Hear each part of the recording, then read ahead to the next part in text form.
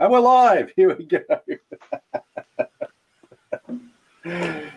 Well, good morning, everybody. Isn't that good evening? Good evening, wherever you are. Good night. Good evening. Good morning in Australia. It's quite unusual for the three of us to be in front of the computer screens at this time of the day in Australia. We have a tendency, obviously, to be doing our nightly pubcasts or weekly podcasts. We've got a couple of guys already on board listening. Welcome, fellas. So we're going to have a little bit of a chat ourselves with you guys for probably the next hour or so, and then we have a very special guest coming on board.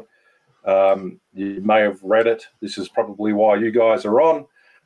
But we have Bob Kramer, world-renowned mastersmith and chef knife maker coming on, all the way from Washington State over in the US of A. So just for the benefit of those that have joined us straight up, he'll be joining us at 11 o'clock our time. We are going to have a quick chat for an hour or so before he comes on. Just want to make that clear. We want to make that clear, don't we, Mert? Okay. Let me just eat shit and let's get over with it. Okay, guys. So a couple of weeks ago, we supposed to have this podcast. It didn't happen, and you're wondering why did it happen. So yes, I made a mistake calculating the time difference. And when Bob sent me a message, "Hey, I'm ready for the recording. Send me the link." I realized he wasn't. Put that phone down. I fucking can't see it. Put it down. I looked at the message saying from Bob, "Yeah, I'm ready for the interview." I'm looking at the time. It was 10 o'clock in the morning. So I fucked up the time difference. And panicking, I'm calling Corin. Corin is like, "I'm about to go to a big international sales meeting. I can't do it now, man." Kev is outside. He's buying welding supplies because he booked up a welding class or something. He's like, "Nah, man, I can't do it." So I had to tell Bob 2 weeks ago, "Hey, Bob, I'm fucking useless. I cannot calculate the time difference, so there's no interview now. I'm sorry." And he has not replied. Okay, for those who doesn't have a screen, now Corin is showing the local time in Washington. Yes, Corin, I just said it again. Apparently they had a fucking time change.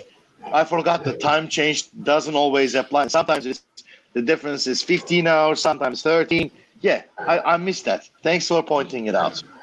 I can. It's on the screen just in case you were down. If you also on that screen, Mert, when you go across three across, and it says DST ended. Is that daylight saving time ended? I can't see the screen. I'm on my phone. Never mind. But to the benefit of one of our listeners in particular, Ian Anderson. G'day, Ian. How are you? He's from Colorado, so we're at the perfect time for our listener from Colorado. How good's that? Fucking awesome. Well, it's about time. Next show, Matt. I'm fucking useless. Thanks, Andrew. Thanks, Matt. Thanks for the support, buddy. Yeah, you're getting the level of support you deserve, and you're getting the level of support we expect from our listeners. Well, the thing is, though, we still have Bob Kramer lined up to come on board for Yay! We got to call this a podcast this morning because I just finished my second double shot coffee, and Corin's drinking a cup of tea, and Mert's probably on the water. It's a little bit strange that here's the beer from last time. Yeah, so we have with us our usual array of presenters. We have Corin from Gamico, Mert from Tansy Knives, and myself, Kev from Kev's Forge. Mert, what have you been up to it's been a little while. What have you been up to, mate? It's been a couple of weeks since we talked last time. What have I done? I worked on the yard. I've done knives. I broke things, and I realized I'm useless in fixing things at home. Wow. How do we take a positive out of that, mate? Okay, the positive part was Yeah, Corin came over for dinner with his lovely wife. I cooked for them. But other than that, yeah, it wasn't much productive, man. I had an integral Damascus knife that I had. It was in the works. I managed to finish it. That was the highlight of the last 2 weeks. What else? I finished another knife, but man, my daughter's closet was broken, and that lid was there for 2 years. And I said, that's enough. I'm going to fucking fix it. I filled up the broken parts with the epoxy, and I went to Bunnings and lined up the hinges so I buy the right shit. And so when I filled up the epoxy, apparently I didn't fill up right, so the fucking hinges don't fit. And the hinges that I bought, they got different size fucking screw shit compared to the IKEA one, so they don't fix. So I had to fill up the holes with the more epoxy, and then I put the door. The motherfucking IKEA stuff was like a 1 centimeter shorter, so the lid doesn't close. Oh dear! But you had to go, Mert.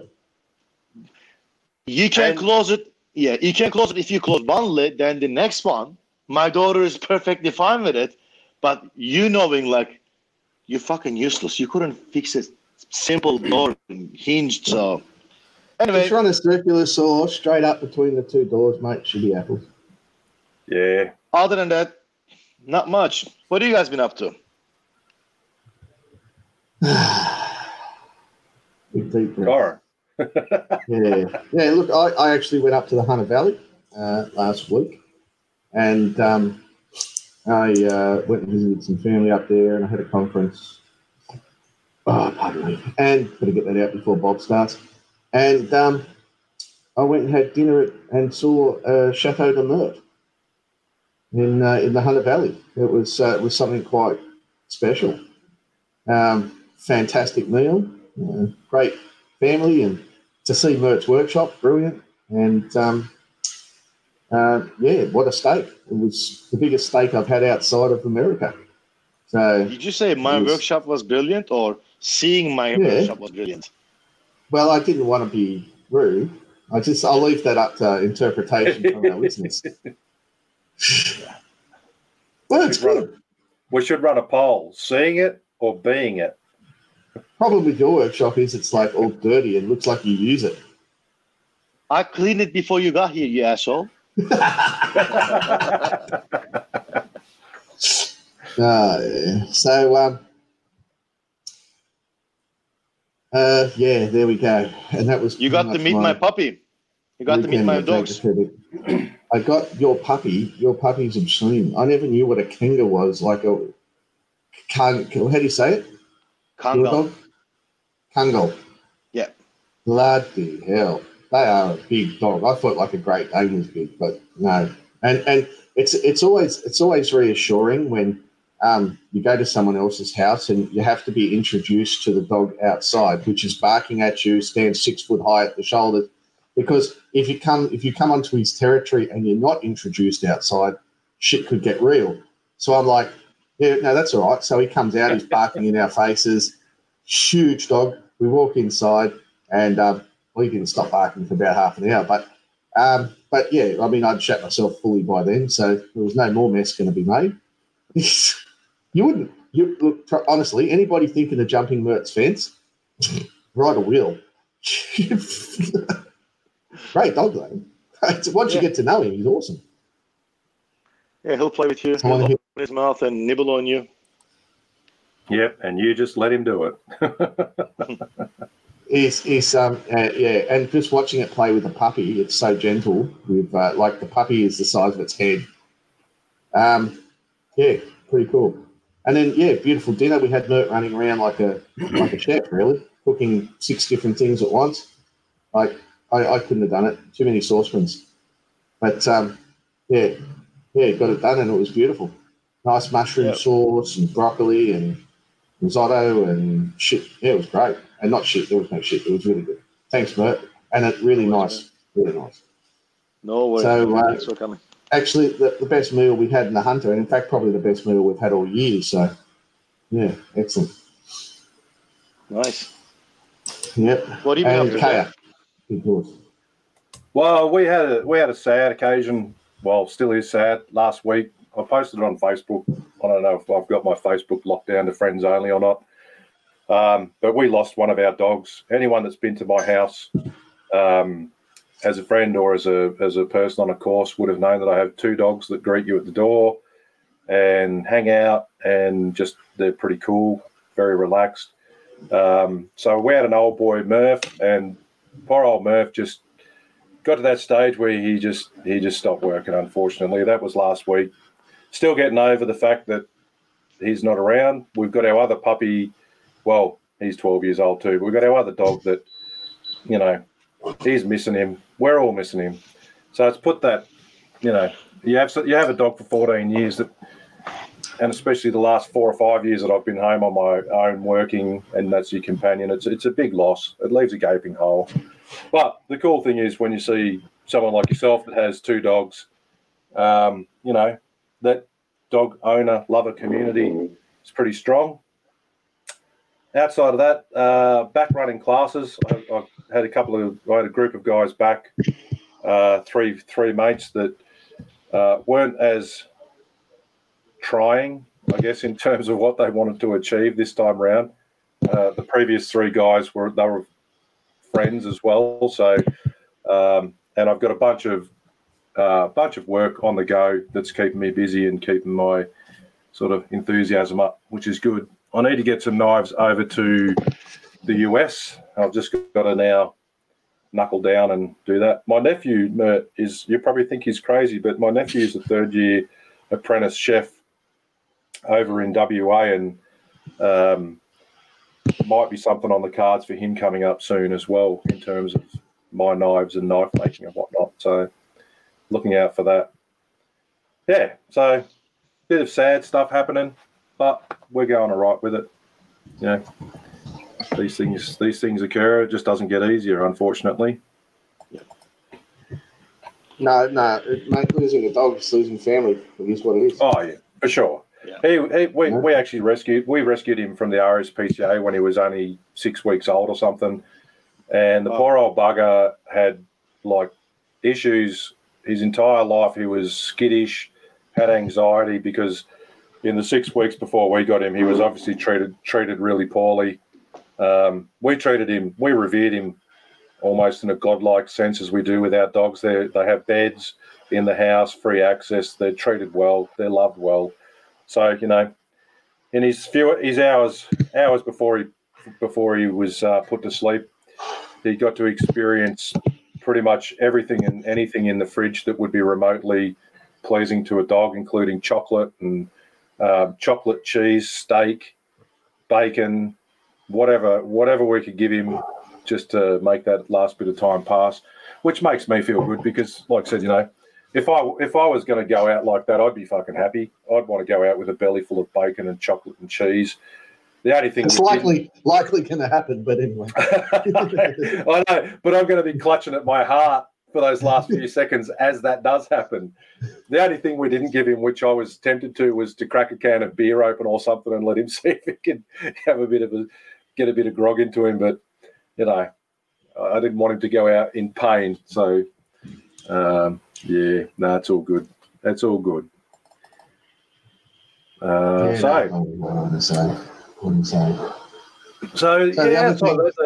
been. Just go back because saying about Mer was just saying for the last time that we mistakenly had Bob 12 hours around on our time zone. I got my gas for my MiG, and I had Jake from 116 Blades come up. He was up from the coast for a couple of days with his wife doing some stuff, and he put a couple of hours out of his day up here, then came out just to give me enough information and a bit of a start on how to, you know, troubleshoot welding. Laid down a few beads, weld lines, whatever, that were, you know, reasonably clean considering what they were prior to that. And now it's just a case of practice. But ideally for me, it's just going to be, well, I've done a few fixes around the workshop, which is surprising. Some stuff stuck together, some hasn't. I had one thing where I just put two tiny little tacks hoping this thing would hold. Yeah, I should have just whacked on a bit more.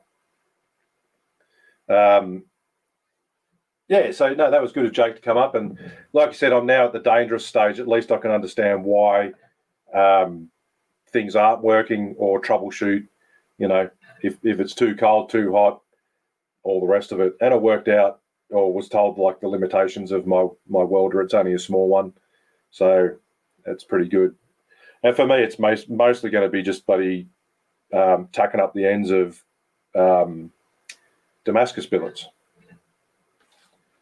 So, Matt, speaking of Damascus billets, that integral knife that you did looked quite nice.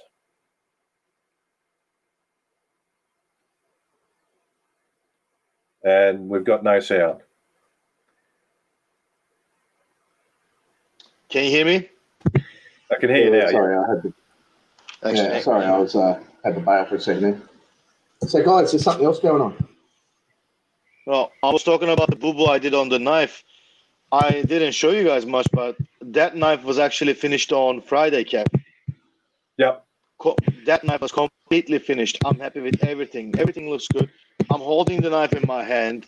I'm thinking like, oh man, maybe the end of the handle should be a bit more curved. The knife is finished. I always show the guy the knife pictures, like, hey man, your knife is finished. But something inside me said, go just round the end of the handle. So as I start grinding the end of the handle to round it, all of a sudden I start seeing something in the gigi that doesn't look like a gigi figure. Yeah, I revealed the tang hole. So I fucked up the completely finished knife.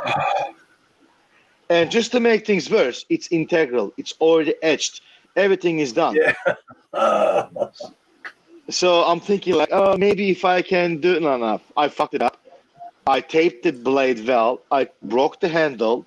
I showed the guy the picture saying, hey, I fucked up. I'm sorry. Which seems to be happening a lot these days.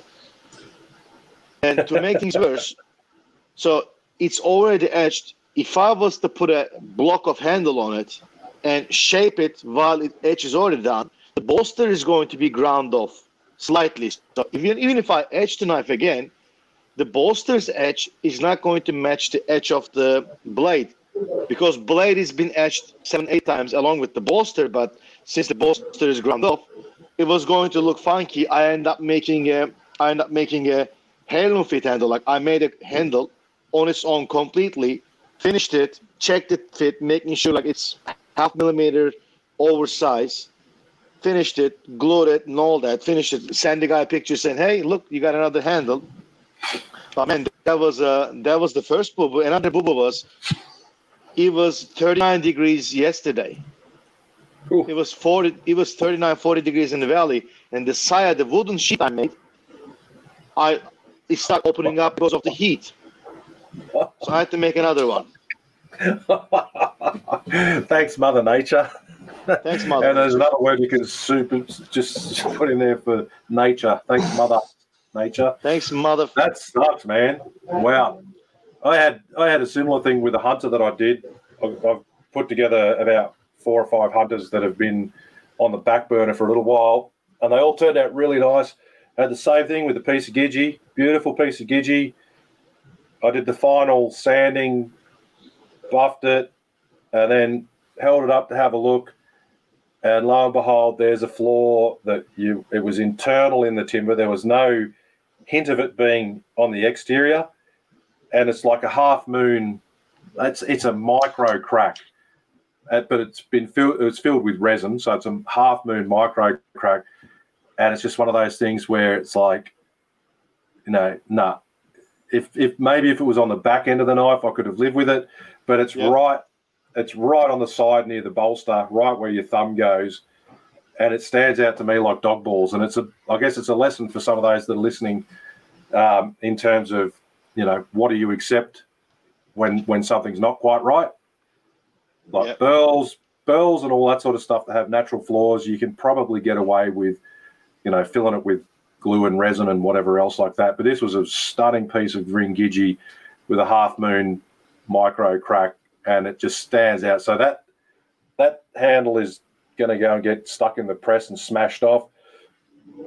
And then I'll dig through the Gigi pile and hope for the best that there's no internal flaws in the next piece. Such a- with me at least, because I'm using the bronze guards, I can just whack another block on and then take off, a percentage of a millimeter and redo the guard. But I can imagine the stress of doing that with an integral, especially an integral Damascus blade, would not be fun. Yeah, Ian Reynolds come on down there saying super glue and sawdust. Yeah, it works for certain timbers, mate, but not on certain stuff. Like, yeah. You cannot see it now. You go and watch Nick Wheeler's stuff, tutorials on making the best high-end knives, and watch him smash off a handle. Like, if that's what it takes to be the best, we'll do it. If you don't want to be the best, then don't. I mean, by all means, there's certainly a market for cheaper materials, cheaper stuff. But I'm just saying, like, if you want to be the best and you want your name to be recognised as the best, then that's what it takes. If you don't want to do that, don't. Exactly. I cannot justify sending that out like that. I cannot justify that. Oh, what are these? What is it? Little sneak peek. These are the front and back. On screen, for those that are listening to this as podcast, the Knife Art Association and Everleigh Works up in Sydney are joining hands for the weekend of the 4th and 5th, I believe it is. On the 4th, isn't it, of December. And we're having a hammer in, and it's to raise some money to put in the Knife Art Association's coffer for when we finally get to start doing knife shows again. It's a hands-on event, and it will have people such as Corin and Keith Flutter, and Dimitri's going to be there, I believe. Who else have we got on the lineup? A few other people, a few other names there to guide people through and do demos and hands-on. Yeah, hands-on. Yeah, so it's going to be hands-on, and the details for that can be found online under the Knife Art Association, Gamaco pages, our knife making down under page. And was it, Corin? $100 for a day out, and that's all inclusive of everything, food as well. Should be a good day. Unfortunately, I already have a course booked at my workshop, so I'm not able to make it up, which is a real bummer because I'm hanging to get out and catch up and have a bit of fun with people. What a cool experience to have. Just before. Well, the only way to get the shirts to be there, Kev. So. Yeah, unless you're the president of the Knife Art Association and you talk to the fucking paid employee and slip him a little pay bonus on the side. Yeah, Gamaco have a deal going. Any not-for-profit hammer-in run in the country, if you want shirts for it, we'll sponsor you shirts and you can sell them for the event and make money for your not-for-profit association, or you can give them to your members or do whatever. And I believe the KA, as this is a fundraiser, I think we'll be selling the shirts. And it'll be a good thing. It's all a pretty cool shirt. As Kev said, it's just we're paying an employee at the moment, and obviously without the income from shows, it's a tough time. So we just need to raise a bit of capital, and this is what we're doing. So jump in. Yeah. Plus it's going to be fun for the money, for $100 to go there and know that you're going to have an awesome day, get your hands dirty, have a feed, and just catch up with everyone else. That was it limited to 50 places? Yeah, that's tough. And it's more than half sold out. So it's limited to 50 places. There's like another 3 weeks to go, and yeah, like if you're interested, if you're in the area and you can travel there, get out and just engage with people. It's been so long since we've been able to do that. That's what I'd be going for. I'd just be going because it's just good fun. Right. Yeah, absolutely. And the t-shirts look cool. They do. Mate, got a question here from Stephen Eads. He's asking, bronze guards, Kev, are you buying bronze flat bar or finding scrap? I buy bronze flat bar when I can get bronze flat bar. I don't like using scraps of brass, bronze, or copper because you can't tell what grade of material it is and therefore, if you start to mill it or drill it, you're likely to run into trouble. So I found a supplier a long while ago, and I bought up a big bunch of bar stock, and that supplier no longer has anything. So it's unfortunate that what I've got is what I've got. Is that flat bar, Kev? It's flat bar, yeah. Yeah, so if I can chime in there, we've been searching for a supplier of bronze flat bar for a very long time. Very hard to find anything over 8 thick, and in fact impossible because I haven't been able to buy it. And not only that, it's about matching your grades. So the bronze spacer material and the bronze bar stock has to be the same grade, all right, or at least the same colour. And so there's different types of it. You've got PB1, PB2, LG, and LG grade.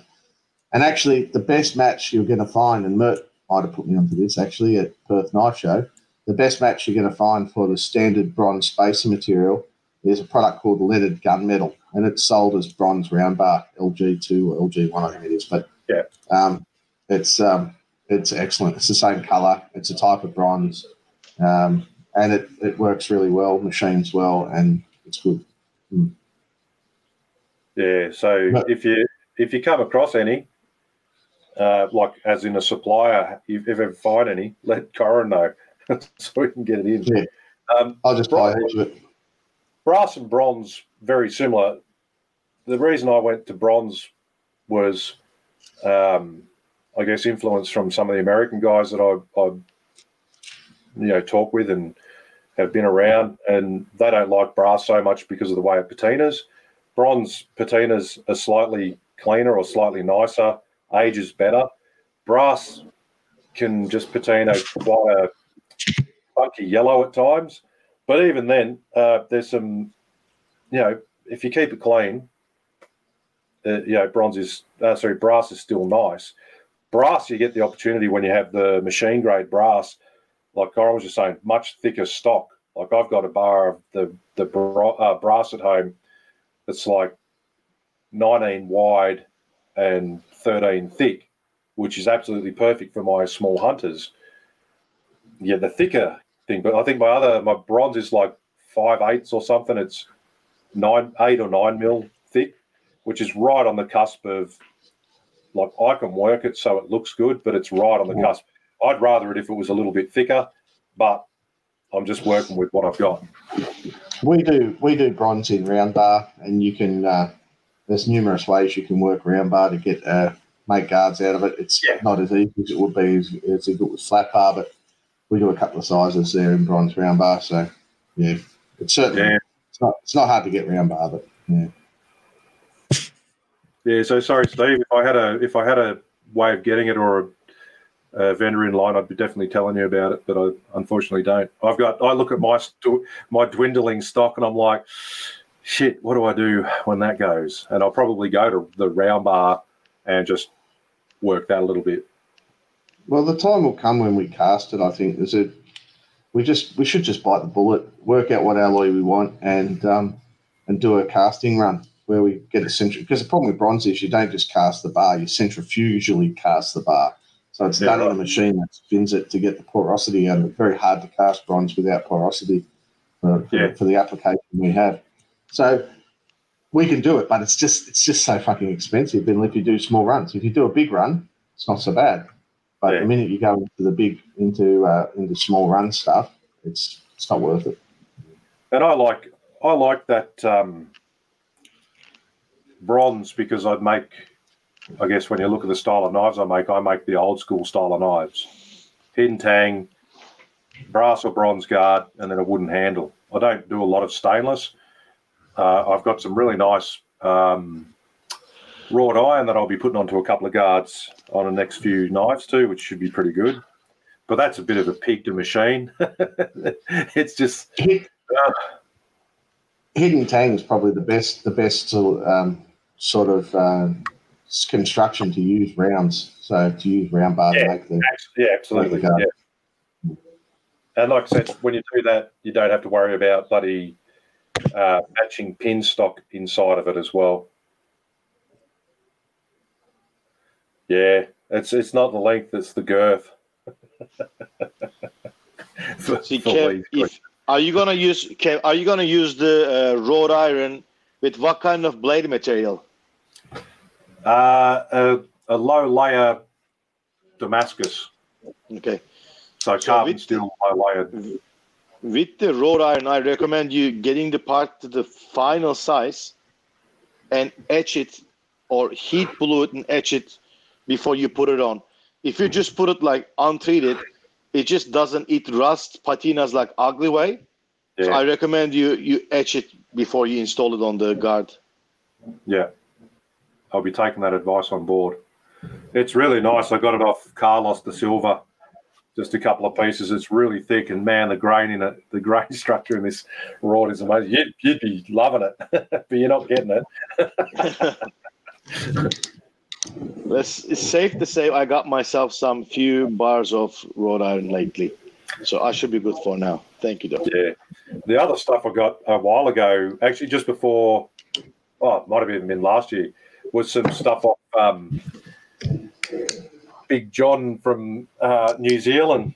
Yes, John Worthington, and it was over in the New Zealand. They were using it as fence posts. And right. And I heard about that. Oh yeah, that stuff is nice too. But I've actually made haven't made knives from them yet, but I've actually done a couple of forge welded billets with the wrought iron and the 52-100. And I'm working out. I'll probably just do, based on some advice I got off Mert, I'll probably just do like a virtually stock remove hunter out of it to see how it goes first. Yeah. And then once I'm confident that my forging heats and all that sort of stuff with the wrought sand I'll start smashing some other stuff out. Yeah, the issue with the wrought to 52-100 is 52-100 doesn't like to be overheated, and wrought you really need to work hot. Yes. So the ends start crumbling if you're in the low temperatures. But heat treat works out fine. Yep. Yeah, nice. So, what else has been on the cards? We've got about 25 minutes or so before we get Bob Kramer on board. Probably good time to. I can just check this time in Washington State if you like. Probably not a bad idea, just so we don't get it wrong. Okay. Probably a good time for our listeners to have a think about any questions they'd like to ask Bob. Obviously, us presenters, I've got a list of questions here, and we'll probably run through some of our usual questions that we ask people about how they get into knife making and stuff. But if you have anything that you would particularly like to ask of Bob Kramer, have a think about it. Don't put it up now because it's going to get lost in the comments on the side of our screens here. But have a think about that, and we'll run through some of the listeners' questions and post them up for Bob to have a think about. So, guys, speaking of my last week, I kind of undersold it. I forgot that I had my birthday last week, and my wife did a surprise, and she took me out for a surprise event that I had no idea. Her and a friend of ours, they took me to a little glassworking session in Sydney. Oh. And yes, the guy's name is Mark. Oh, he also knows you, Corn. He told me to tell you hi. I got his all Instagram details. And this was someplace near Everleigh. Yeah, I know him. Yeah, he does beautiful borosilicate glass work. Exactly, and it was a surprise. I got there and surprised because I want to do glass work for a long time, and I'm thinking like, as knife makers, we have a lot of the stuff that to be able to work with the glass, but not knowing the intricacies and small details. It was good to see how you can manipulate like rods of glass into tiny beads and things, and how you can actually stick glass to the other one and pull it and stretch it. It was really cool. We made some objects. I ended up making a small seahorse and little Christmas tree ornament. Nice. Yeah. Well, take a step backwards from that. Happy frickin' birthday, mate. Thanks, buddy. So show us what you made. Put it up. Can you put up what you made? Yeah. Have you got you better have it with you. I don't have it on Instagram yet. I have them. If you give me a second, I can send you the pictures. though. If it's the guy I'm thinking of, he does stop motion films in glass instead of Play-Doh. Shit. So Shit. is that the guy? It is the guy. Yeah, I reckon. Yeah, right. I'm trying to remember his bloody name. Sorry, sorry, His dude. name was Mark. Yeah, thanks, dude. Yeah. No, I'll try. What's his Instagram? Hang on. Where is it? Where is it? That's pretty cool. We've got the Glassworks down here in Canberra as well, which used to be the part of the old power station here in the artsy fartsy part of town. Mark Elliott Glass. Elliot. Yep, that's it. Good. Yeah, Mark Mark Elliot. Elliott Glass. Yeah. With one L, two T's. And Yeah, I'll so- show you the pictures if I can.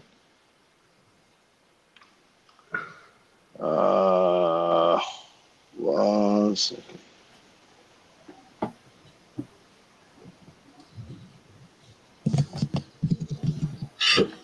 Me.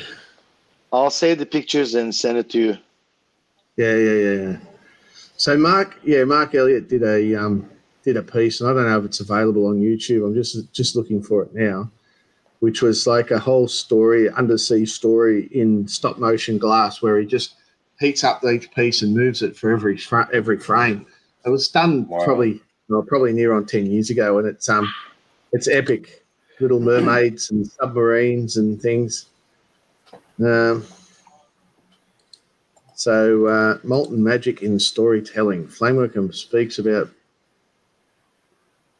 Yeah. I'll send over. I don't know how to. I'll send over WhatsApp. I don't know how to send it over the. Over the thing. That's cool.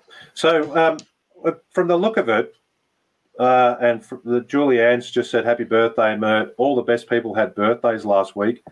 I would be assuming from a comment like that perhaps Julianne had a birthday last week too, because I didn't. So if that's the case, happy birthday, Julianne. Being a gentleman, we're not going to ask how old you are. We can hit that up with Mert. How many turns around the sun for you, Mert? 39. 39. Nice. Yeah. So, guys, I have to let my puppy in. Yeah, this is Carnage Creations, and he talks about want to learn glassworking, have some sculptural ideas to combine forged steel, and glass pieces. So I actually have one here, which is it's just a simple glass marble.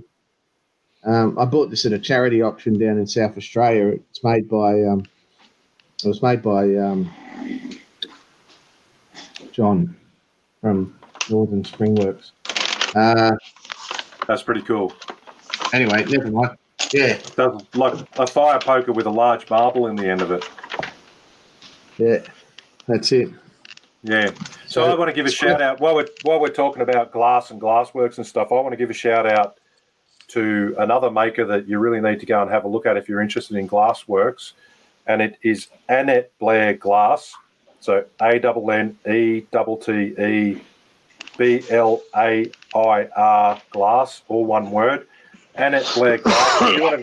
On Instagram, if you want to be blown away by what glass can be shaped into, you need to go and check Annette's gear. And then if you scroll down, go and have a look at her Instagram. You scroll down, she's created a set of stuff that was it's hammers, it's paint tins, it's paint brushes. Everything on them is made out of glass, and it blows you away what these other artists out there doing this really cool stuff is. Yeah, we get kind of caught up sometimes, I think, just in that knife making world, and we see, knives, maybe some hammers and maybe some tongs and some other stuff. And then you sometimes forget about that other course of artisan that's out there, and the glassworkers are just unbelievable when you see someone that knows what they're doing. And like I say, in Canberra, we've got the Glassworks out the old power station here, and I'm going to do similar to Mert. I'm going to go out and actually, there's a course we can do here that's go out and you make your own whiskey glass, which I think will be appropriate for our podcast. So I'm going to sign up to that. I was going to be doing it earlier this year, obviously, then COVID shut everything down. So it's just hoping the best now that things stay open and we can get out and do some bits and pieces. But yeah, it's amazing when we see. I've got a question here from Lee Cantwell, and he's saying, I want some white handle pins. Can we get G10 rods or Micarta rods in white? Dude, just give Cole contact Cole. You'll be surprised what he has in samples and offcuts and product samples and things. So he'll probably be able to help you out. We've tried to get we've obviously got Micarta rods. And I don't know if we have it in white. So definitely, if it's not on our website, just talk to Cole because he's got stacks of samples and stuff there and stuff we might be buying if there's enough demand. And, yeah, just have a chat to him. So, good as gold. Hey, look at that. Brazilian bloodwood. Oh, nice. Yeah, I want to make a box. Oh, yeah, okay. The things you find on my desk. Anyway. Yeah. When I've come to visit and popped up to your office, it's funny sometimes the stuff that's sitting on there, you can get lost. So, like you said, all the stuff that passes your desk. Yeah. I had 2 hot cuts here this morning. We're going to go back into hot cuts. We just ordered 100. So.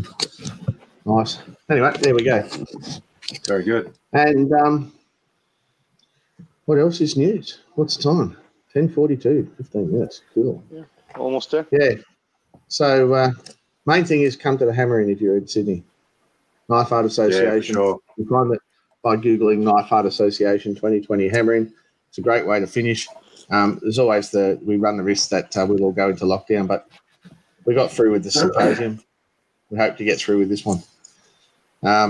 The venue is good for about 300 people if you're worried about social distancing. Being the biggest blacksmith shop you're probably ever going to see ever in your life. And I will be doing a piece, a hands-on piece on how to make ferrules. So how to form material and make ferrules for barrel knives, basically. Yeah. Which you could probably transform that knowledge into other knives that aren't barrel knives. Yeah, look, anytime you want to make a fitting for a sheath, for example, so you want to make a silver end cap or something like that. And I'll talk about soldering. I've been up at your place and we've done partial parts of barrel knives so far, but I've seen you do that process, and I've got to admit, for someone that is like a completely zero hands-on in terms of soldering that style of fitting, it's freaking amazing to watch. Like, it's unreal. And you are definitely bloody good at what you do, because the one that you did, that's it. I think, they can look good and they can also look pretty shit. But the one what you did, we polished it up. I couldn't tell where the join line was. Yeah, and that's obviously the end game. The game. Yeah. So one funny thing with the corn and barrel knives is, I think he must have like some kind of notification set on internet. Anytime there's a conversation about barrel knives on Facebook, YouTube, or Instagram, Corin gets notification and he's right there. It's like a Michael Bublé on a Christmas songs. The second it gets December, Christmas, Michael Bublé jumps in. Same thing applies with Corin and the barrel knives. Yeah. Maybe I don't go on Instagram that much anymore, but I'm trying to get off all the social media and spend less time looking at my device. I'm getting consistent and ongoing headaches, and the social media is just too addictive. And you probably need... Like, I get a fair amount of stress watching it too, because there's stuff on there that I should be doing this or should fix that, and the stuff I can't change. Yeah, and it just. So you're not going to make TikTok videos? I did for a little while. Okay. I just get distracted on TikTok by all the pretty girls dancing, and I don't do anything. No. TikTok dance challenge accepted, Kev? No, I don't do TikTok. I think TikTok's a joke. I saw it. So Jamie might be at the Hammering after 4 p.m, which would be nice to see Sausage Man up there. I saw a little flyby video actually of Everleigh Works that was taken recently, and the works they've done there, like I said, that leveling of the floor, that new floor and stuff, that is superb. I didn't actually recognise it as Everleigh at first because it's so clean and so well presented, and I'd like to get up there just to see that, because when we were talking to Matty Mewburn about it last time, the scale of the work involved in getting that material moved and that floor down, it just blows the mind. Like how much went into that, and it really is now like that refreshes the new old. We've got the clean level floors, and then all of that same equipment in there, and it just looks unreal. It's mad. It looks absolutely epic. And he's got like just, heaps of grinders, heaps of anvils, heaps of old forges, old school stuff, gas forges. Yep. We basically got the run of the place. He's generously donated the venue for this event, and it's simply to help us raise money. Yeah. And he's, we've just got to cover our costs. So, just can't thank Matt enough for what he's doing. If anybody's interested in a course in blacksmithing and knife making, that's a big shout out to Everly Works for that. It's just such a great venue, epic. Yeah. And Sausage Man was just saying it's so bright in there, which is, I think, the first part of why I didn't recognise it was Everly to begin with. Was it the change that's happened in there is unreal. Like, I can't wait. Get up there. It's going to be grand. It's going to be grand. I'll be teaching. Yeah, like I say, I'll take up some copper or something like that, or some bronze or nickel silver, and people can have a go at making a ferrule or show them how to go through the whole process. And if they're interested, I don't really care, because I've got my picture up to it now. So you suck. Yeah. Every time someone sees a person wearing the Hammer-In shirt with Curran's barrel knife on it, we'll have to make a new drinking game. Every time you see that shirt, you'll have to go and have a drink of something. Yeah, that's it. I had to. Somebody had to pause our podcast to listen to us live. Look at that. Wow, that's a little bit surreal, actually. It's about to get good. It's about to get good. We got about another 10 minutes until we have arguably the best chef knife maker in the world come on, Bob Kramer. God, excited about that. Yeah, I've been watching a few YouTubes this morning when I first got up. I'll tell you there's for those that weren't listening, had a loss in our family, which was my old dog Murph, and one of the sad reminders of that is our other dog Joey, or Jojo, is kind of lost without him, because Murph was his thing. So we get the wake up call now of the crying dog at the door at about 5 o'clock in the morning, and it's like, don't want to tell him to piss off because it's pretty fresh still, but so I was awake quite early this morning, jumped on YouTube and just watching the Bob Kramer videos, and it was good. He's got a fucking awesome workshop. I haven't even I've been busy. Yeah, Mert. Can you pull out the last knife that he did with the feather, but instead of like a being feather Damascus, there's actually, hang on, my horse is it on Instagram? Yes. It's on his Instagram. It's actually like a canister Damascus. Somehow he's done this feather within another layer of Damascus. It's a realistic looking feather. It looks unreal. Yeah. Yeah, that's also he makes his own steel as well. Like he also makes his crucible wood steel. Sorry, guys. I wouldn't talk that way to your dog, Mert, honestly. No. Give your dog some respect, man. It'll rip your arm off. He will. All right. I have to just quickly disappear for 2 seconds, and then I will be back myself.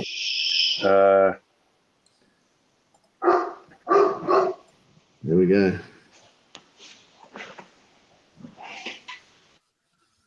Usually do.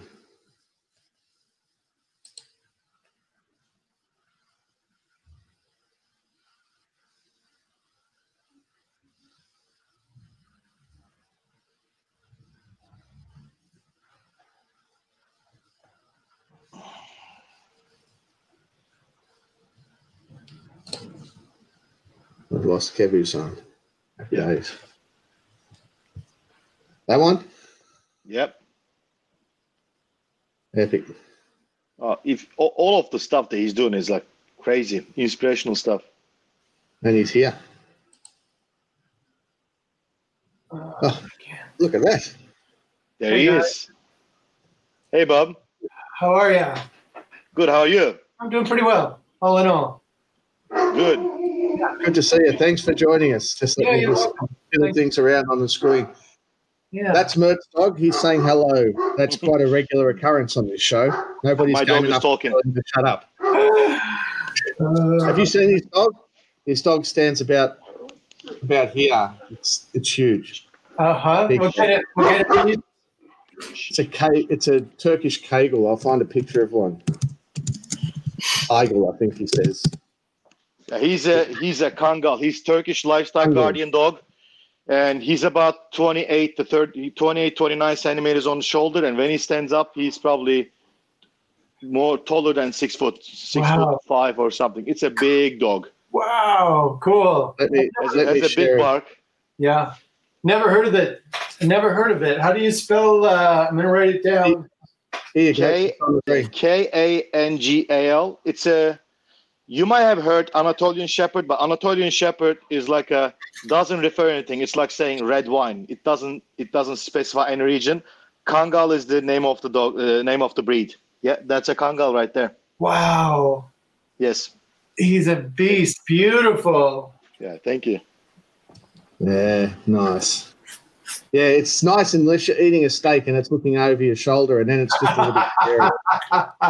That's awesome. That was my weekend in a nutshell. But anyway, let me get that off the screen. Here we go. Well, very pleased to meet you, Bob. Thank you for joining us. Yeah, you're welcome. Thanks for the invite. I'm not too sure if you're aware who we are, but we certainly are aware of who you are. And Mert, you know Mert, yeah? Yeah. And Kev? Yeah, Have you g'day. met- I'm back. Hey, Kev. How Yeah. are you? Good. I'm doing well. Thank you. Yeah, I'm Corin, so there you go. And you're all bladesmiths, right? Well, that's a good question. Kev is certainly a bladesmith, and Mert is certainly a bladesmith, and I'm known for being the most published knife maker in Australia who makes the fewest amount of knives. Good job. You're good at Photoshop. Well, actually, no, I have a secret, and his name's Sharp by Coop. Yeah, so I get mine done by Jim Cooper, but yeah, I make barrel knives, which you may or may not be familiar with. No. Do you know what a barrel knife is? No.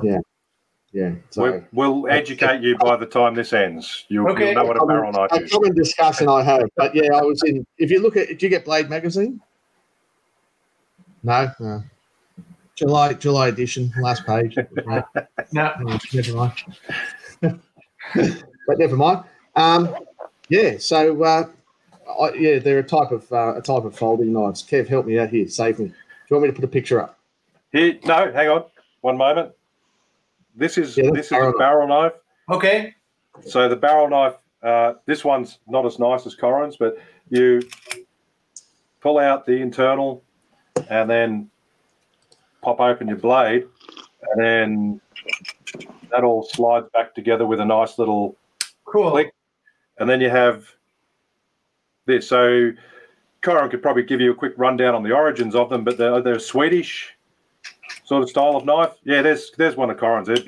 Corin's is absolutely beautiful. Beautiful. Yeah, stunning stuff. Like, Yeah. Anyway, I'll send you some pictures later. It's something that probably people are probably sick of me talking about on the podcast. It's pretty much all I do. So, anyway, So Bob, we had this thing going when we have what we refer to as a pubcast of a Thursday evening our time. We had a little drinking game going that whenever we mentioned certain things, one of them being a barrel knife, the guests that were drinking along with us had to have a little bit of a drink. And we had to stop talking about barrel knives because everyone was getting drunk and passing out on the pubcast. Sounds good. That's a good game. Is that the only thing you drink to is barrel knife? No. If I say San Mai, they take a shot. When I say Blade Show, they take a shot. The problem was we played along with them for about 3 weeks, and we call them the pubcasts. And they start really well, but geez, they end messy. I still have to drive home after this too. Yeah, really? Okay. Oh, you're safe. Yeah. We would. It's 10 o'clock, so yeah. We would wake up on the Friday morning very, very fuzzy, and wonder what truck ran over us the night before. It was. We had to scale. We had to scale it back just a little bit. What are you guys drinking? Coffee this morning. It's only. Whiskey normally, but if we didn't have you here, it'd be whiskey. Yeah. All right. Yes. So I'm the only one drinking tonight. Yes. Well, we have a few. We have a few listeners tuned in from the US at the moment as well. So they might be at that time of the day where they're having a after work drink as well. Okay. Sounds good. So you're in the office today. Still in the office in Washington State. That's where you live. Is that correct? Yeah, it's a couple minutes before 4 p.m. Yeah, absolutely. We know that well because we're home. Okay. I'll take it. Yeah. Bob, I stopped it up. As you know, a couple of weeks ago, I stopped it up, and also I didn't take into account you guys had the time change. Oh yeah. Yeah. Yeah. That's okay. That's not a problem. It's okay for you. We're here for an hour. We were just getting warmed up, right? Yeah. It's how we get our listeners on board. We tell them that we've got like arguably the world's best chef knife maker coming on the show, and they all tune in, and then we tell them, okay, now you have to listen to us for an hour. Well, do you think you're going to get more people this week because you postponed it a week, or are you going to get less people because they're like, fuck these guys, they don't have it. Most of them say that each week regardless. Yeah, we get we get some pretty decent numbers, but typically they watch during we get about anywhere up to about 150 during a live stream, but that we do them at night, late in the evening when people can watch. So everyone's at work today, so we'll probably be lucky to hit 40. But tonight and over the coming weeks, they'll all watch it and they'll listen to it when we put it up as a podcast as well. And we get some pretty decent numbers, I think, for a podcast anyway. So yeah, I'm not unhappy with it.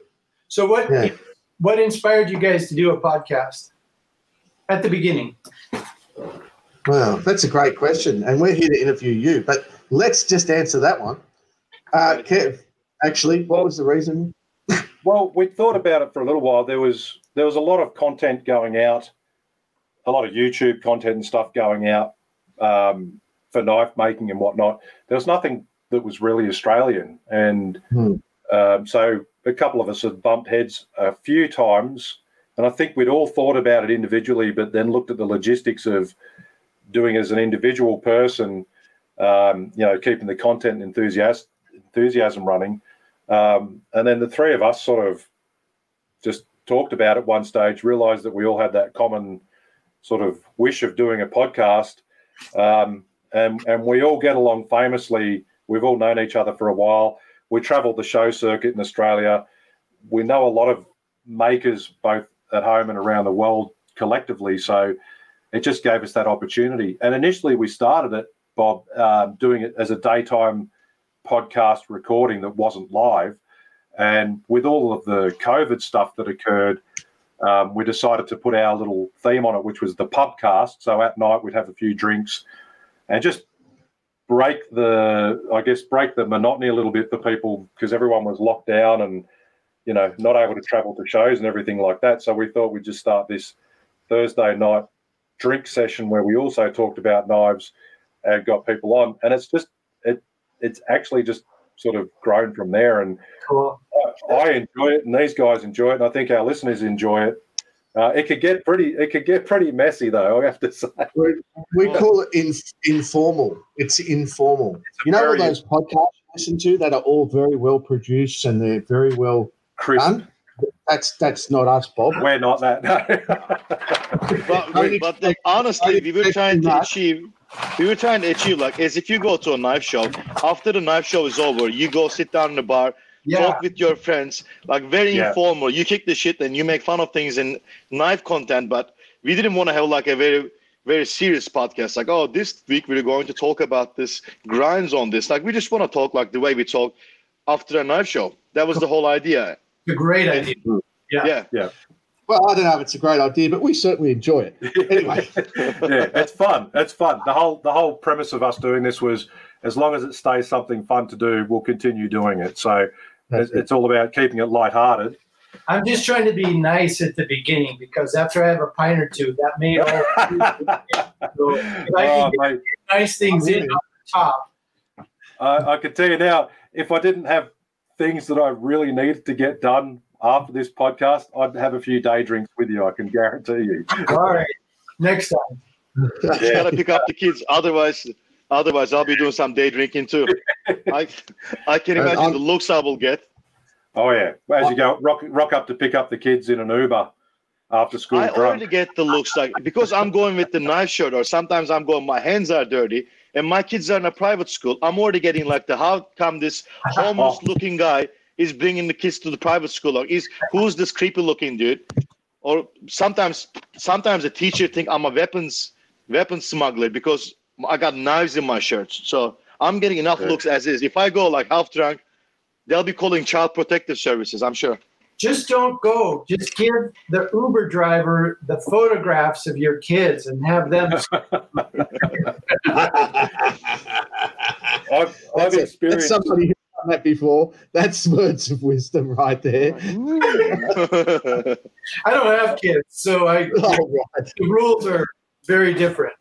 I've had the similar experience to Mert. I've got my son reached the milestone. I've only got the one child, my son, and he officially had his last day of what you guys call high school yesterday. They're in exam periods now for about 2 weeks, and then next year he's off to university. So we've made that goal. But I had the exact same experience as Mert.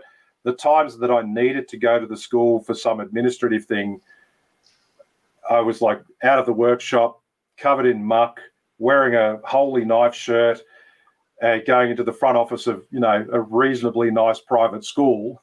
But the other thing is they appreciate when you go in and you're just nice and polite. And it's like, I look at it and I say, I don't care how I look because I'm still paying the same fees as everyone else. My wife's sick of me wearing shirts that have huge, Kevin Cashin swords or Sofredo keyholes and stuff to kids' birthday parties. She's like, all the parents are scared that you're some sort of murderer. I said, no. There's always that 10% that want to talk to me. Exactly. That's where you get the conversation started. G'day, mate. Oh, you're into knives. Yep, I'm into knives too. And there you go. I found my friend. I don't care about the others. I just want the ones that... Right. Self-selecting group. Yes. Yeah.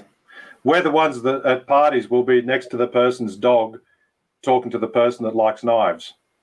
Mm-hmm. That's it.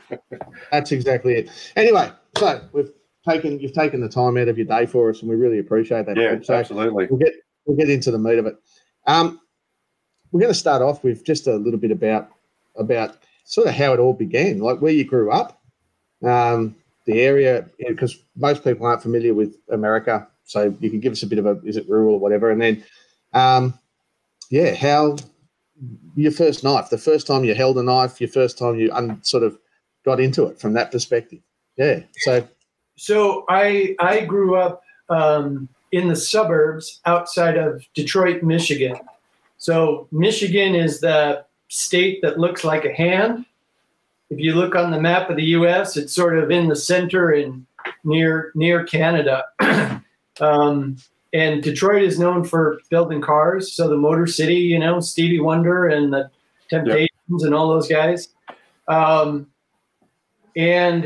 it wasn't rural, I lived in the suburbs and probably the first knife that I remember that had an impression on me was it was a hunting knife, the German hunting knife with a stacked leather handle that was in the basement. So my dad had this workbench, but it was just it was a shit show. Everything was piled on top of the workbench, and this knife was in amongst all these kind of loose tools.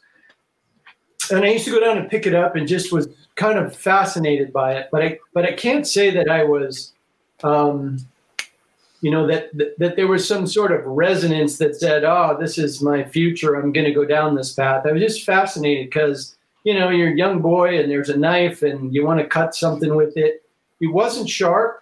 And we had a really shitty whetstone that had completely glazed up. So it was slightly dished and it was completely glazed. I don't know what kind of oil my father or his grandfather, I think it was his grandfather's stone. It wasn't big. It was about this big and like so, but you couldn't sharpen anything on it. And I didn't know anything about any of it. And so I was fascinated by it.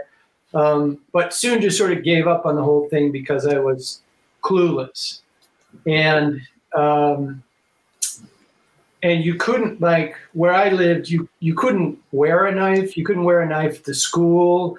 I had friends that would go hunting. My dad there were 6 kids in my family. I'm the last.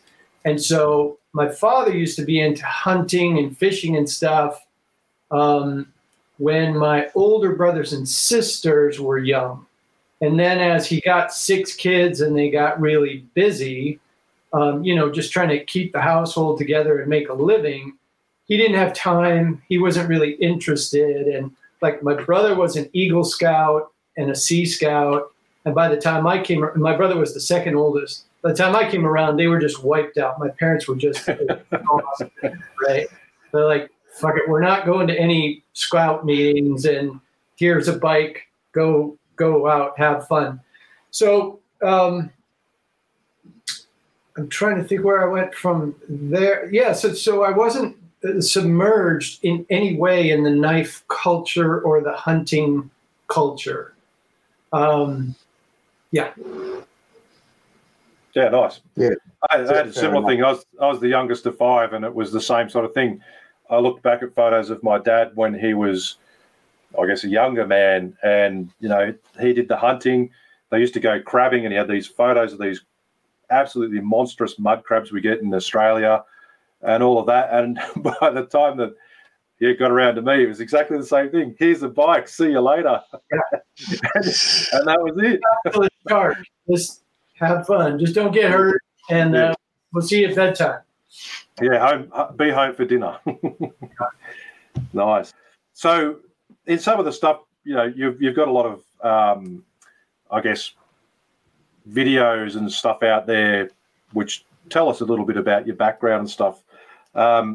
You, in particular, the one which I guess resonates with a lot of people is the video you had with Anthony Bourdain when he was traveling around looking for the makers. And one of the things which we saw in that was that you started out by looking at sharpening, how to sharpen knives. So your base, I guess, in all of this was not necessarily the knife, but how the knife performed. Yeah, I mean, just to give you a little bit more background, when I went to school, I was lucky enough in middle school that I had wood shop. So I had an hour every day in the wood shop. And that made a lot of sense to me. What none of my teachers knew, and I didn't know, and my parents didn't know, is that I am dyslexic, and so school was a little bit of a challenge. So I have the capacity to learn, and I'm quite curious, but I don't read very well, and I can't write very well. It's definitely gotten better throughout my life, so that. I've strengthened those skills, but it's really good to know that you have this deficit, and then you could approach learning differently. But those things don't show up in woodshop. So woodshop's pretty easy. You measure, you make a mark, you make a cut, and you've got something tangible. Whereas, hey, hear that? Stop! Hear that, Mert? Hear that? Woodshop is pretty easy, Mert. Sorry, we've just been hearing about how Mert put some doors on the cupboard.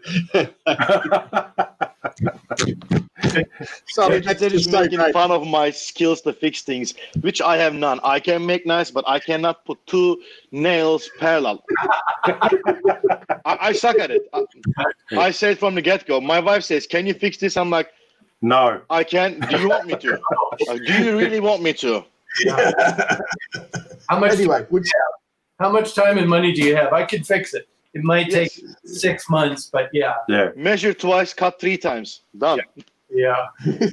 So for me, it was I didn't learn until in high school. I got woodshop too. So I just got this long, continuous emergence in kinesthetic learning. So I tended to gravitate towards. I loved riding my bike. I was a good swimmer. Anything athletic or anything kinesthetic, like juggling or riding the unicycle, anything athletic felt right to me. It felt like I'm comfortable here, I'm home here.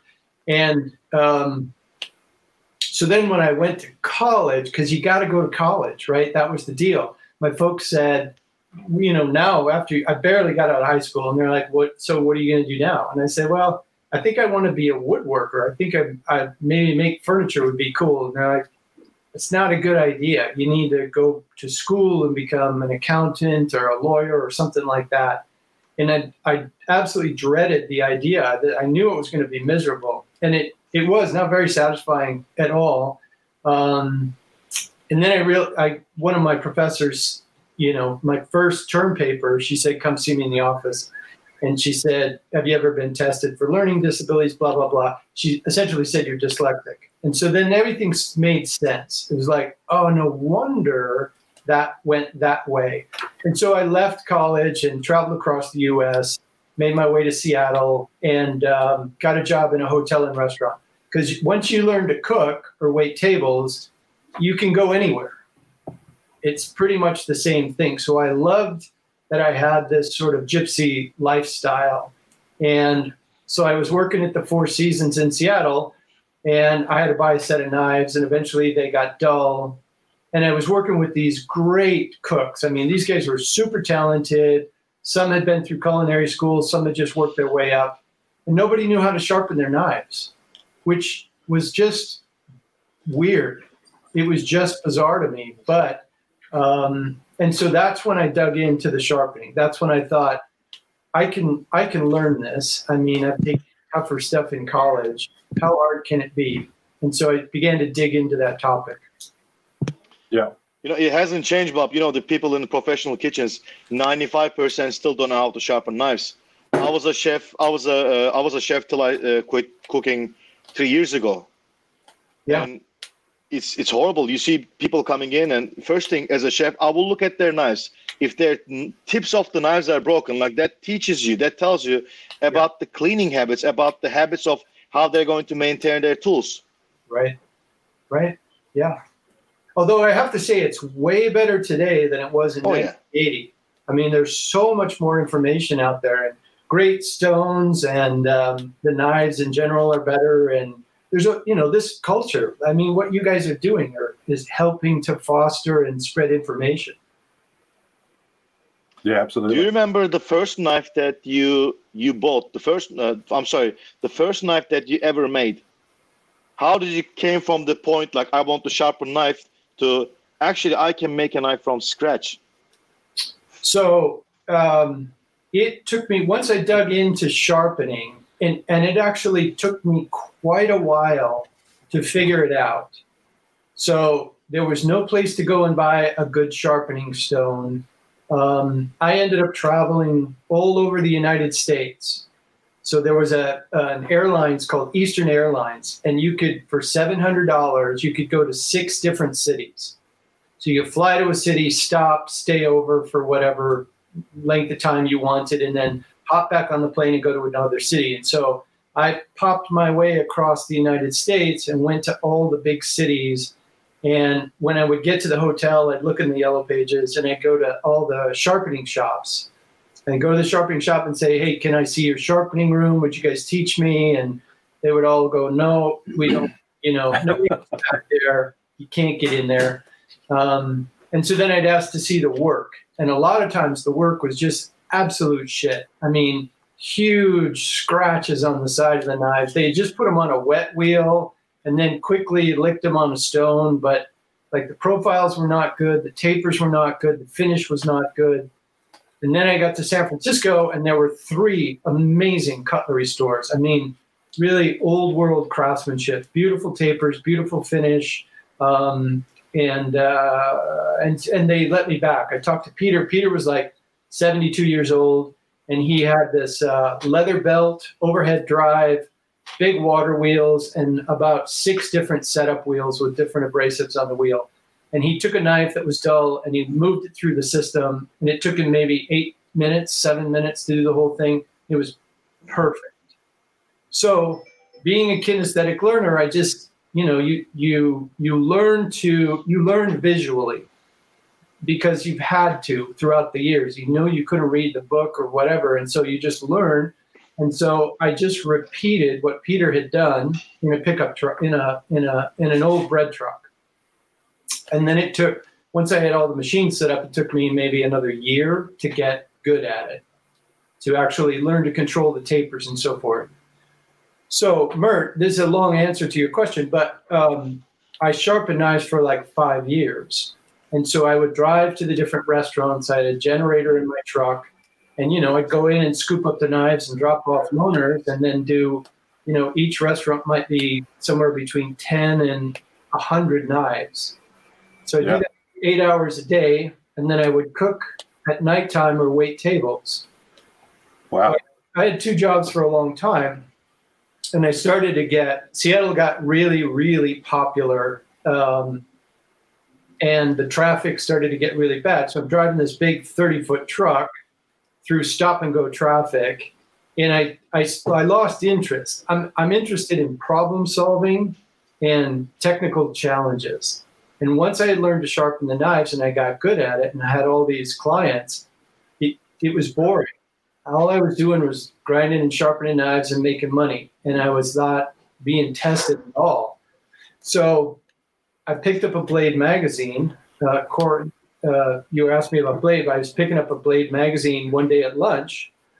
And so I'm sitting in the truck eating my sandwich and reading Blade magazine. And at the back of Blade, there was a little ad for the American Bladesmith Society School in Hope, Arkansas. So I just decided to go. And that's when I did the 2-week course and I came home changed.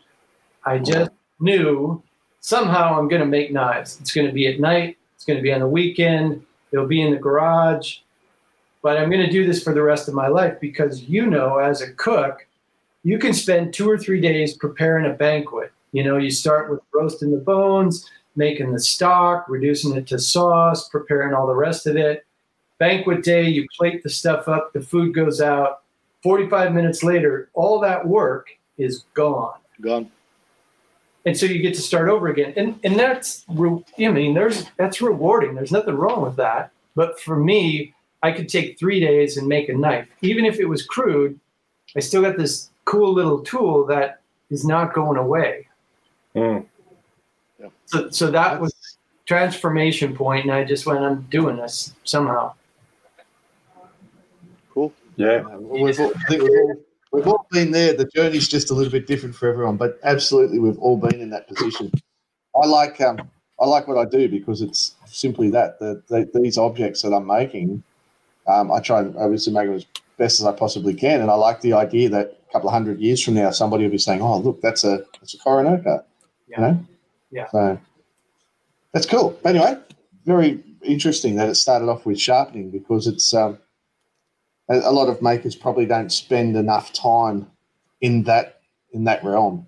I'm not being rude to anyone there, but you see a lot of knives, particularly on beginners' tables, but sometimes on people that have been making for years, which are very, very thick behind the edge and not capable of doing the job for which every knife should be able to do.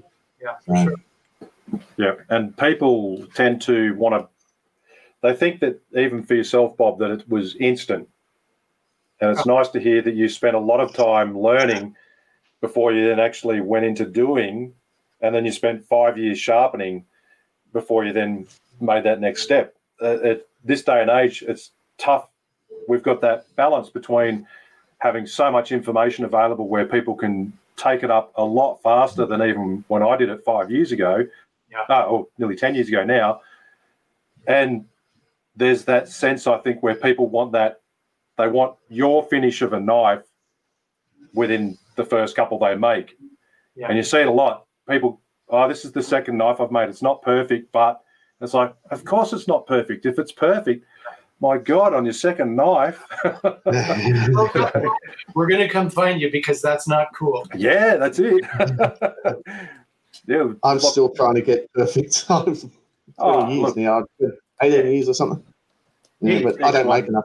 So a comment on perfection, because we've always said it depends on how closely you look. If we want to talk about perfection. And I just watched, it's not a movie, but it's a short video. And I think it's called 10X, or The Power of 10. And it was done by Ray and Charles Eames, the architects that did furniture, some famous furniture, the Eames chair. Anyways, they did this film, and I think somebody commissioned them, but it's called 10X. And so it starts out with an aerial shot of a couple, and they're having a picnic. And then the camera moves to the power of 10 away, and then continues out and moves. I've seen it. And so perfection really is about how closely we're looking. Mm. And that's really it, isn't it? As you get better and better, you start to use an Optivisor more and more. Maybe it's older and older, and you start to realise how much the detail starts to matter. But anyway, that's me. We were talking, Bob, before you came on.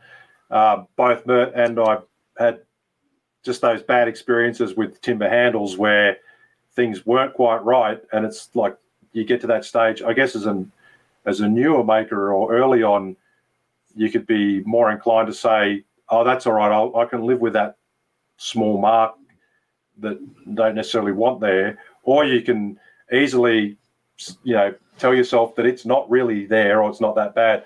And nowadays, it's when you see something and it's not right, and you just go, well, I can't let that go. I've got to just now take that handle off and start again. Yeah. And there's that stage where I wish I'd started doing that earlier when I was making, because I know a lot of knives I sent out, with another 10 minutes or 15 minutes of work on them would have been that much better. And then my ethics about it would have grown faster. Whereas now, wanting to eventually get into the journeyman smith stuff, and COVID's all put horrible stops on that, but it's not resting on that standard where you just go, okay, this is good enough now. That's where I just need to be. Yeah. And I think is it Kaizen? Oh. The Japanese. Yeah, about just Kaizen, trying to just continually improve, even if it's a very small amount. Yeah. So I think that's something. I think that's what people need to sort of always look at. Each knife they do, try and do an improvement on one small part of that. And it doesn't have to be profound. Right. Some people might not even know or notice a change that you've done that and it's like I said, being prepared to do those smaller things. So. And I think it's tricky because the headset, you can't be so paralyzed and frozen that you don't allow yourself to make some mistakes and accept the fact that that's where you're at now and that you want to make an improvement. So you do the best you can. And if you look at it and you go, it's not perfect, but it's also too far to tear down. And so I'm going to accept that this is where I'm at. Or maybe you cut it up and throw it away. But some people get stuck and they stop making, right? And they're trying to make it perfect. And I don't know. I'd just rather see people get completely into it and accept wherever they're at, and then keep improving. Just keep making. We've got a little thing on there. I'm friends with Bill Burke, and Bill's put up a message reminder for me. But it's true. Like it's pretty abrupt what he's written. That's the Australian way. But it's true because I did talk to Bill about doing the Journeyman Smith stuff, and I've seen some people, very good makers, get into it before I was even interested, and get into that mental state where it's just such a hard process. And a couple of years ago, when I finally got to the US and saw Bill and he saw my knives and stuff, he was like, they're good. There's a few little suggestions about improving stuff. But then when I was talking to him about, doing the Journeyman Smith stuff, his advice, as he's just said there, was just do it. You make these knives now, make the knives as you do them. Don't become this stress ball and absorbed in it and curl up in the fetal position crying because, you've become so obsessed about it. Just make to that standard, and you can do it. And the COVID stuff, Bill, was just basically the delays, mate, like not being able to get over this year. My goal was this year to get over to the Blade Show and do the stuff. And now I don't think we're going to be in Australia allowed to travel overseas until the end of 2021. So it'll be a couple of years away, but, it's there. It'll happen. So we've said it heaps of times on the show, if you're starting to make knives, the best thing you can do is a really reputable, high-quality course. And so that's your experience, I'm guessing, that you went and did that course and it was good, a good starting point. Like you skip a lot of the trial and error stuff that a lot of people start with and choose to start with through watching YouTube and all the other stuff that you can still get caught up in today. Bob, you got back from the course. How did you turn this knife sharpening truck into a knife making business, if you like? What happened? What was next? It's interesting. I immediately borrowed an anvil from a friend of mine. I bought a cheap crossbeam hammer. I decided to make a propane forge. Now, I went in 1992, and so propane forges were not popular. They're not ubiquitous like they are today. I mean, a propane forge is no big deal. You can just throw one together. At the American Bladesmith Society School, there was a propane forge that was built by Tim Zawada. And Tim's a maker in Michigan. He's a really bright guy. He's a pilot. And but he built this overly complex forge. Now, I wasn't sure of it at the time, but the nozzle was actually water cooled.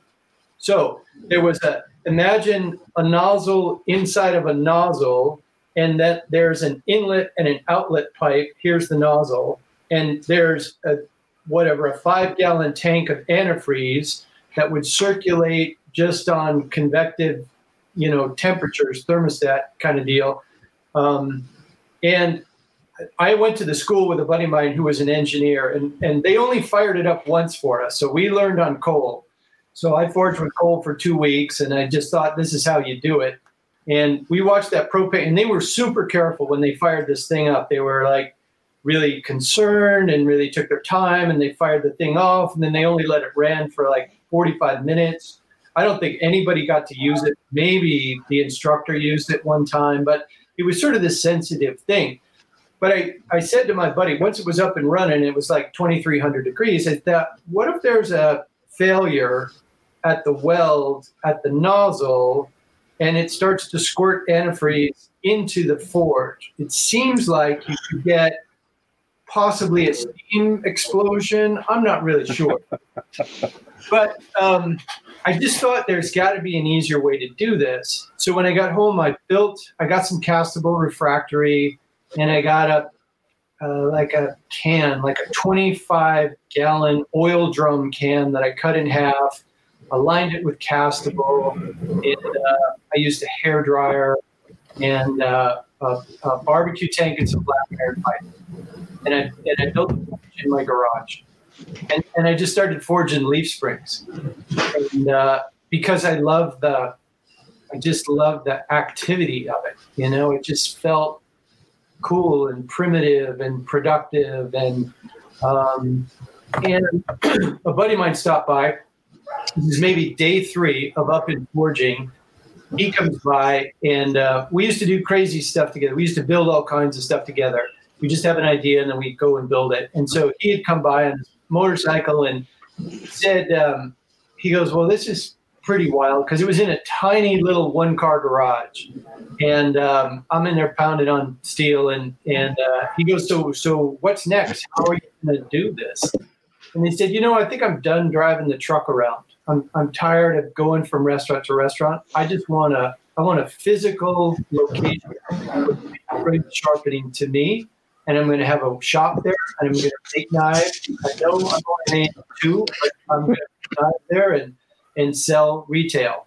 And the next week, literally the next week, I found this beautiful storefront in the oldest part of town, which is the vibe I wanted, because I wanted an old school kind of feel to the place.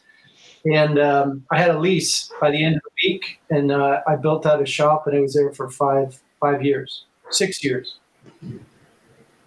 Excellent. Yeah, wow. So, what were you grinding on back in those days? Was how much?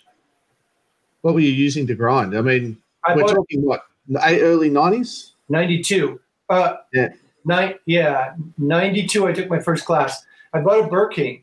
As soon as I got home from the class, I bought a Burr King. And I think it was $2,500 or something, which I didn't have, but I, put it on a credit card or something and went, because I looked at all the other alternatives, a sidearm grinder and a 1x42.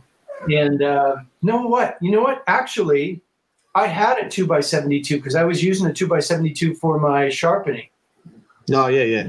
So I had that machine early on. So I already had it. I was comfortable with it. And so, yeah, that's what I used. Yeah. Yep.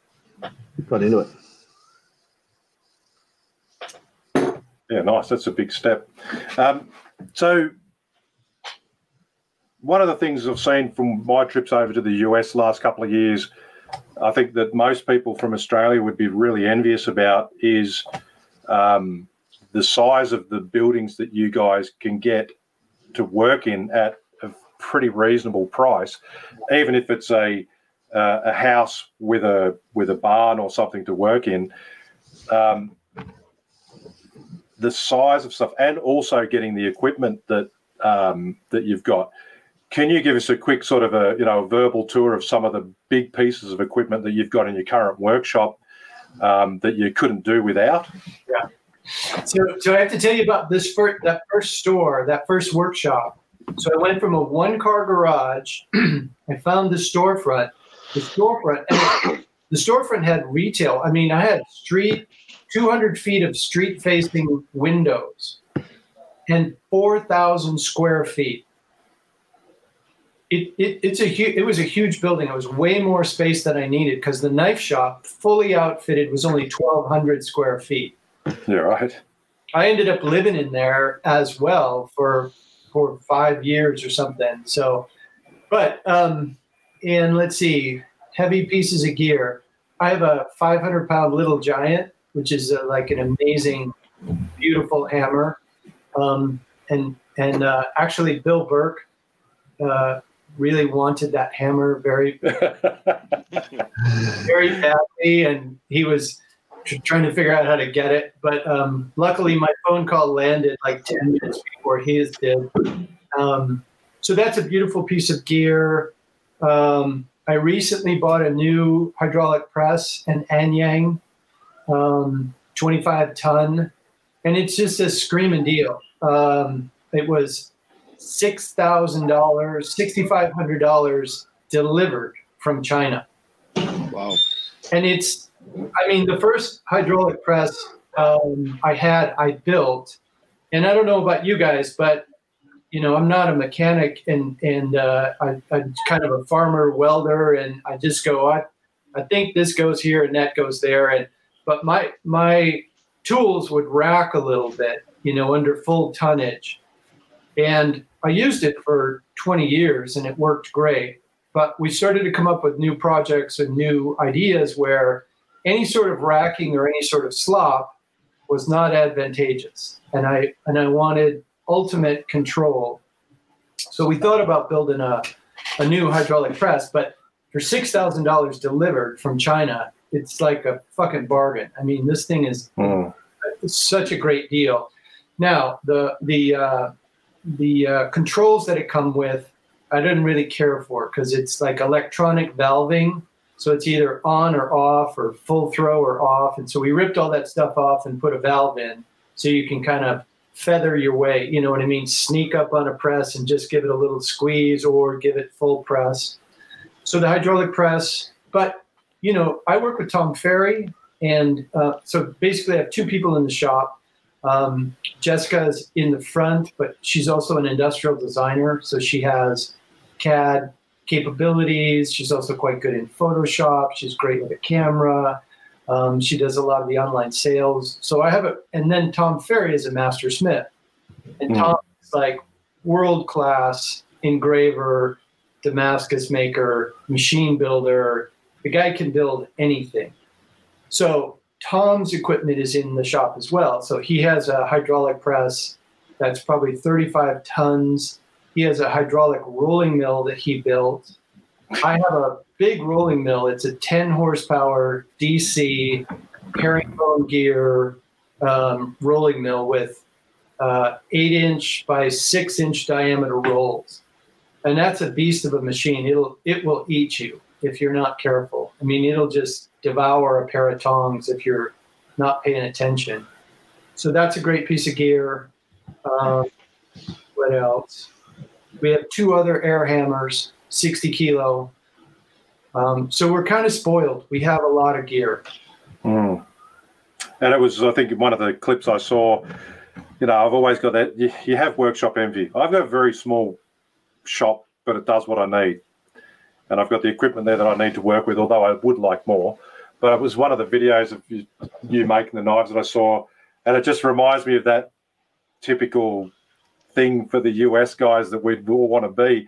You had like 4 drill presses lined up, 4 2x72 grinders lined up, and then the camera pan, and then you had your big hammer and all the other hammers, and we just sit there and go, drooling about that. But it's the same thing, I guess. It's not instant, and a lot of the makers coming in see that sort of stuff, see my small workshop, which has enough gear in it, and they're like, oh, wow, I need all this stuff. But it's, you know, stuff that you build up to. Oh. We got a bit of a battle going on here, haven't we?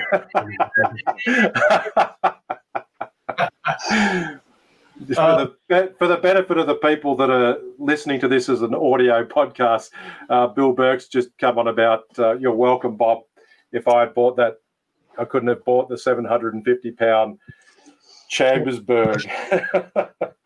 Hammer battles going on here, is it? He's bragging the size of his hammer.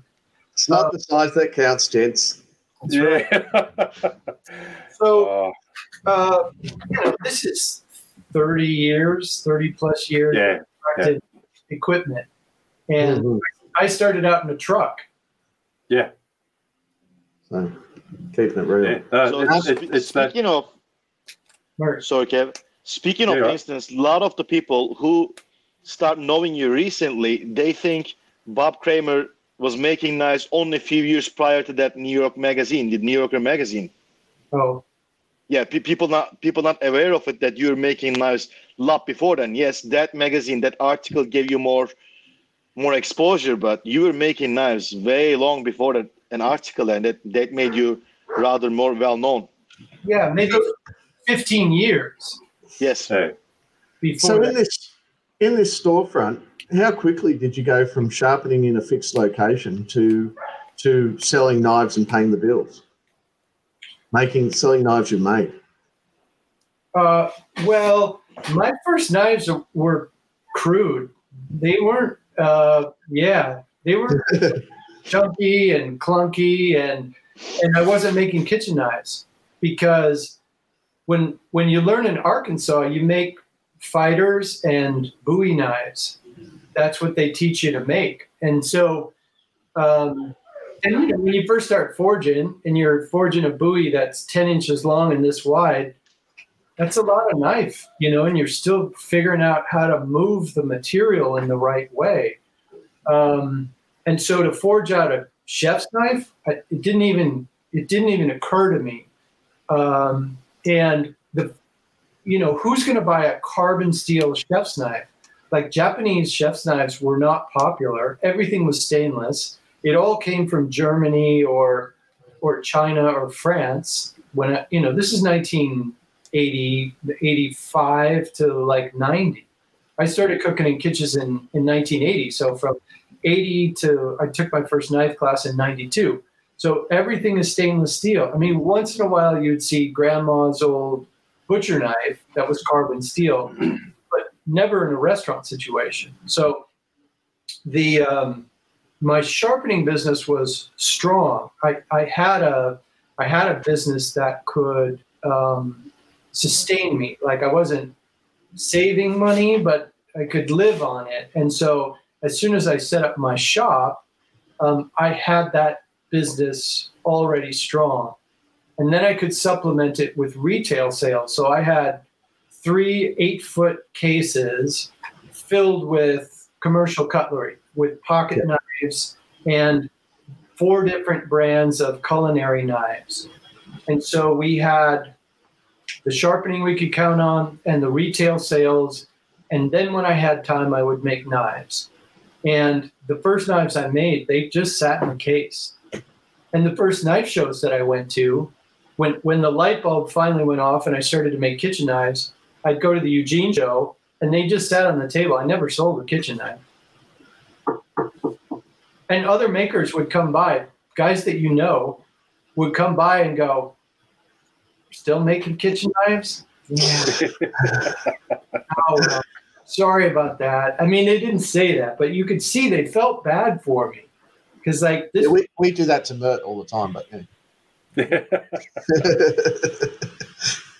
So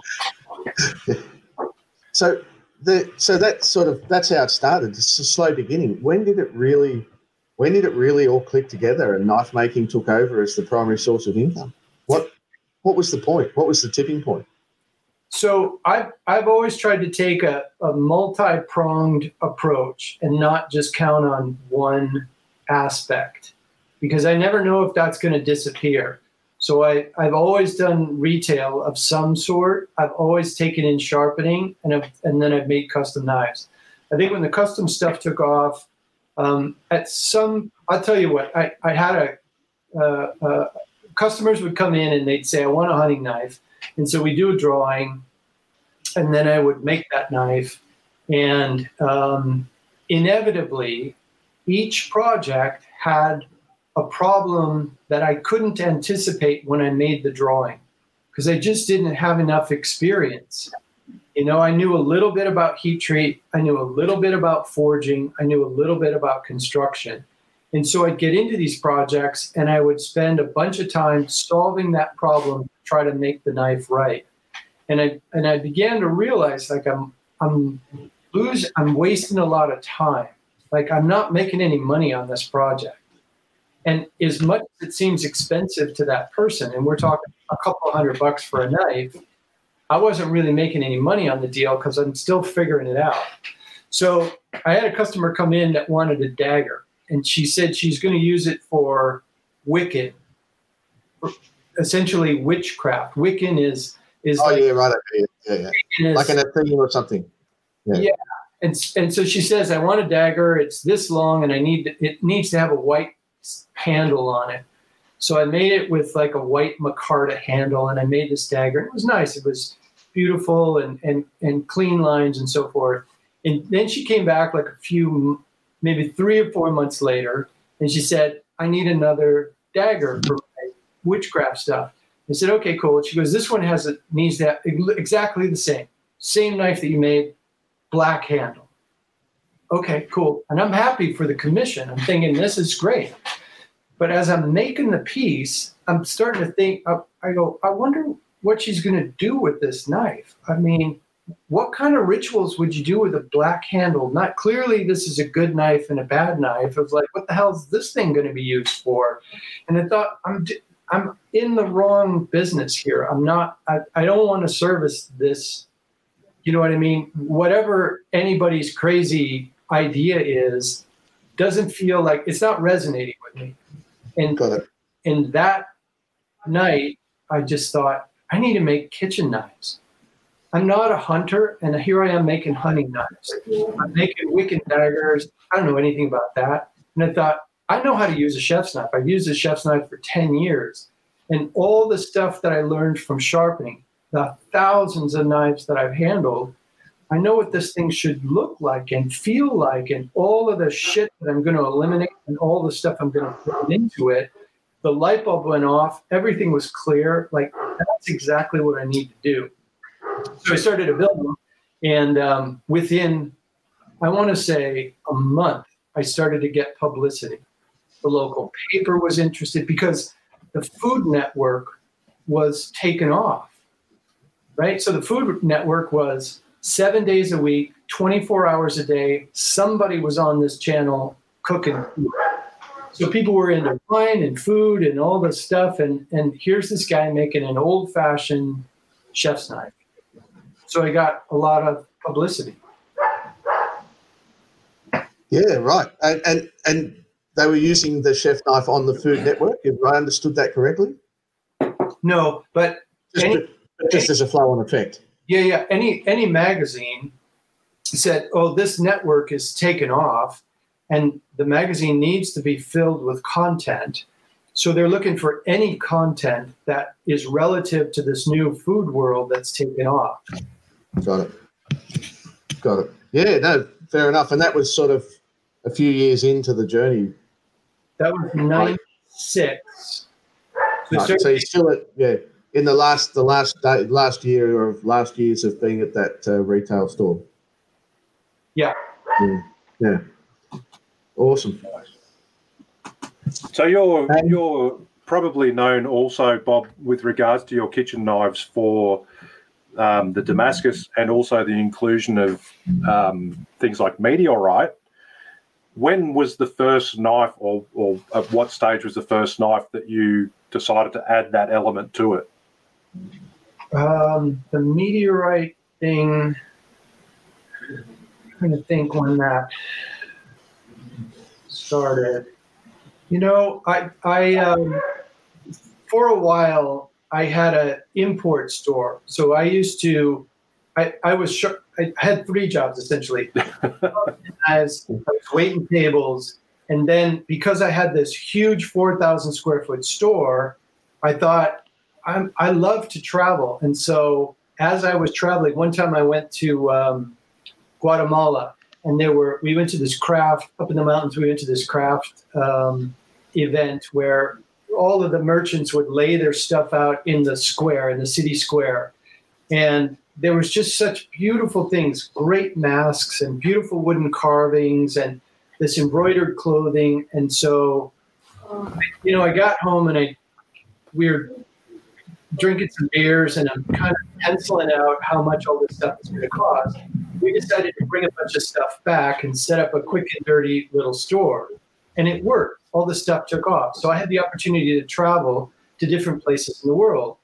And one of the places that I went was to Java. We went to Bali and bought a whole bunch of cool stuff because the crafts are like extraordinarily well made. And then we also went to Java just to see what the hell was over there. And we went to the Kraton, we went to the palace, and there's this big meteorite. And I was also looking at all the krises that are for sale in Bali, in Java. I'm like, these things are super cool. And the whole story about them is really cool. And so that's when I heard about the meteorites. So what is, sorry to interrupt, what is the story behind a kris? So a kris is sort of the religious completion of a young man's sort of becoming a man. Right? It's kind of like, I guess, in Catholicism, you have confirmation, or it's a ritual. Yeah. You have to go through. And so a kris is these wavy knives, but they could also be straight. They're anything from a straight to 23 different curves. And so the young man, when he is of the right time and age, he would go and sit with a bladesmith, and they're known as empus. And so the king has the court poet on one hand, and he has the empu on the other hand. Because in a lot of societies, bladesmiths were sort of like magicians. They're taking dirt and they're turning it into a tool. They're turning it into a weapon. And I mean, if you have the weapons and the big dudes and the strategy, you get the gold and the girls and the land. And that's what it's all about. So these guys, so the Empus were really close. And a kris is this, it's more than a knife. It's not used as a knife. It's kind of like a magic wand. It's an antenna for attracting magic into this kid's family's life. So the kid would go and sit with the Empu, and they would talk about, like, what do you want? What's your desire? What are you trying to do for your family? And in some ways, the kid was trying to bring power to the family. In other ways, the kid was trying to bring more money or more fame or more whatever it was. And so the Empu would sit and listen and talk and then decide what kind of a knife this kid needed.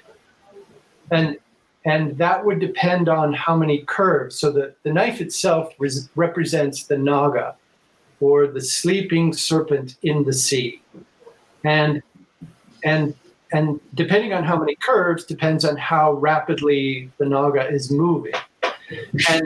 And so there was a big meteor fall in Java, and this meteor split into, and part of it is still under outside of the palace, and it's still under a pagoda, and they give offerings to it every day because it's magical. It came from the astral plane.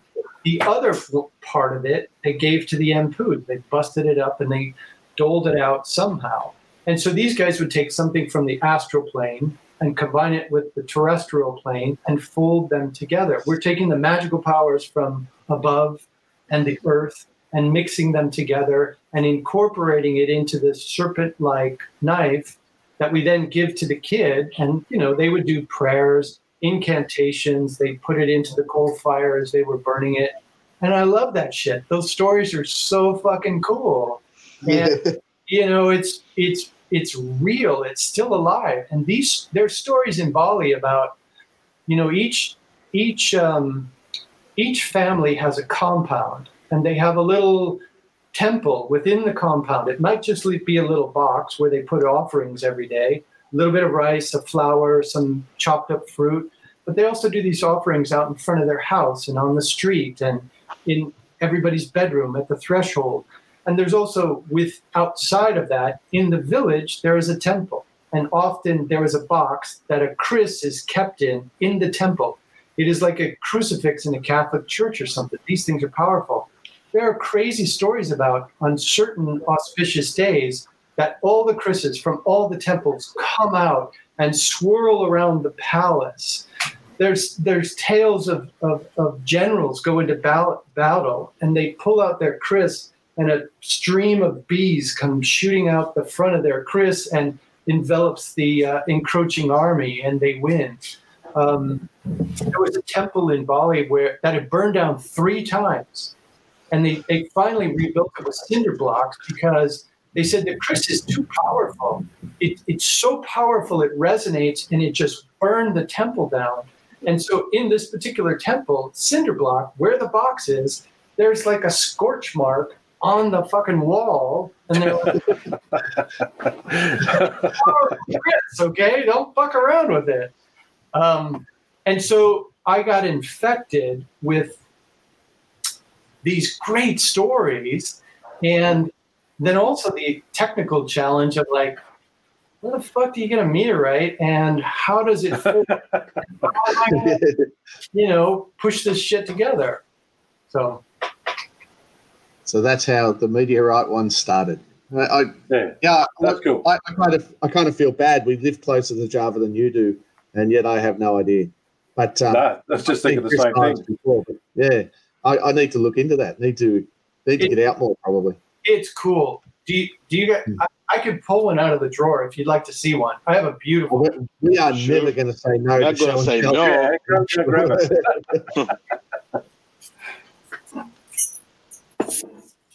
Oh, see that? What's happening? Okay, I'm coming. Hold on. Don't go away. No, I do this some episode Yeah, we're not going anywhere. Oh, wow. Yeah, right. Whoa. So what materials is that? Tell us about it. Tell us the story. This is fine silver with gold, 24 karat gold overlay. And this character is called Rangda. So Rangda is a giant that lives in the forest. And so Rangda watches over the kris. When you put the kris in its resting place, wherever it is in your house, Rangda is protecting the kris. And when you wear the kris, you stick this in your sarong, and now Rangda is watching your back. Right? How fucking cool is that? And this, Awesome. I watched them make these handles. This starts with silver beads that are about the size of like a small pebble. And they melt it, and they make a sheet, and they forge the sheet out, and then they eventually raise this. That's made from sheet. It's not cast. It's sheet. This is chased and repoussé. This is all chased and then overlaid with gold. And then here's the, let's see, where am I going? Here's the blade. Yeah, wow. Look at this work in here. This is all hand filed in. And there's so much symbolism. This represents a boat because they were seafaring people. I mean, they lived in the water and they came from like India or another place in Southeast Asia. So this represents the boat. This represents an elephant's tusks for like strength and endurance. And they're just cool things. And right. Okay. What's the material in that one? What are they using? Are they is it their own steel or are they? Yeah. So it's their own steel, and then there's meteorite in here. This one's not terribly bright. It's not super high contrast, but this is all hand filed and polished to get this groove in. They're not using any grinders. This is all bamboo sticks and abrasive. Wow. Right? I mean, gorgeous work. Here's another one. This is the same thing. This sort of represents the boat, but then you can also see the Naga spirit, and then there's gold on the blade here. So I think I just got it. I got turned on to the whole meteorite thing from those guys, and also I live in the Northwest. And there's a huge. There were indigenous people that lived all the way up to Alaska. So the western coast of the United States was incredibly rich in salmon and sea otters and lumber. I mean, the rivers in Alaska, when the salmon would come back, they literally said you could walk over the river on the backs of salmon. That's how big the runs were. So people had shellfish and crabs, and so they lived quite a rich life, and they had time for their craft. So a lot of the Northwest crafts they look simple, but they're very sophisticated. And the Tlingit Indians used to make these big fighting daggers. And the myth is, the legend is that the first blacksmith was a woman, and she forged this big Tlingit dagger out of a meteorite.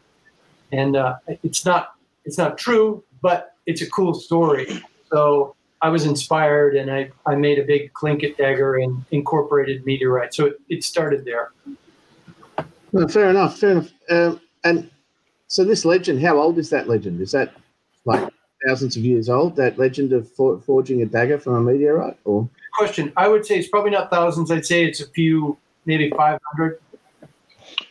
So my question is, if it's not real, how did they know that you could forge the material from a meteorite? What? How stuff kind of gets mashed up together? Mixed in truth? Yeah. Yeah, in Nova Scotia, there is a big meteorite that is on the ground, and they have knocked off a few pieces of it, but and they've made some like a halibut hook. So they have carved some small hooks out of it, or a harpoon, like a whale harpoon or a seal harpoon.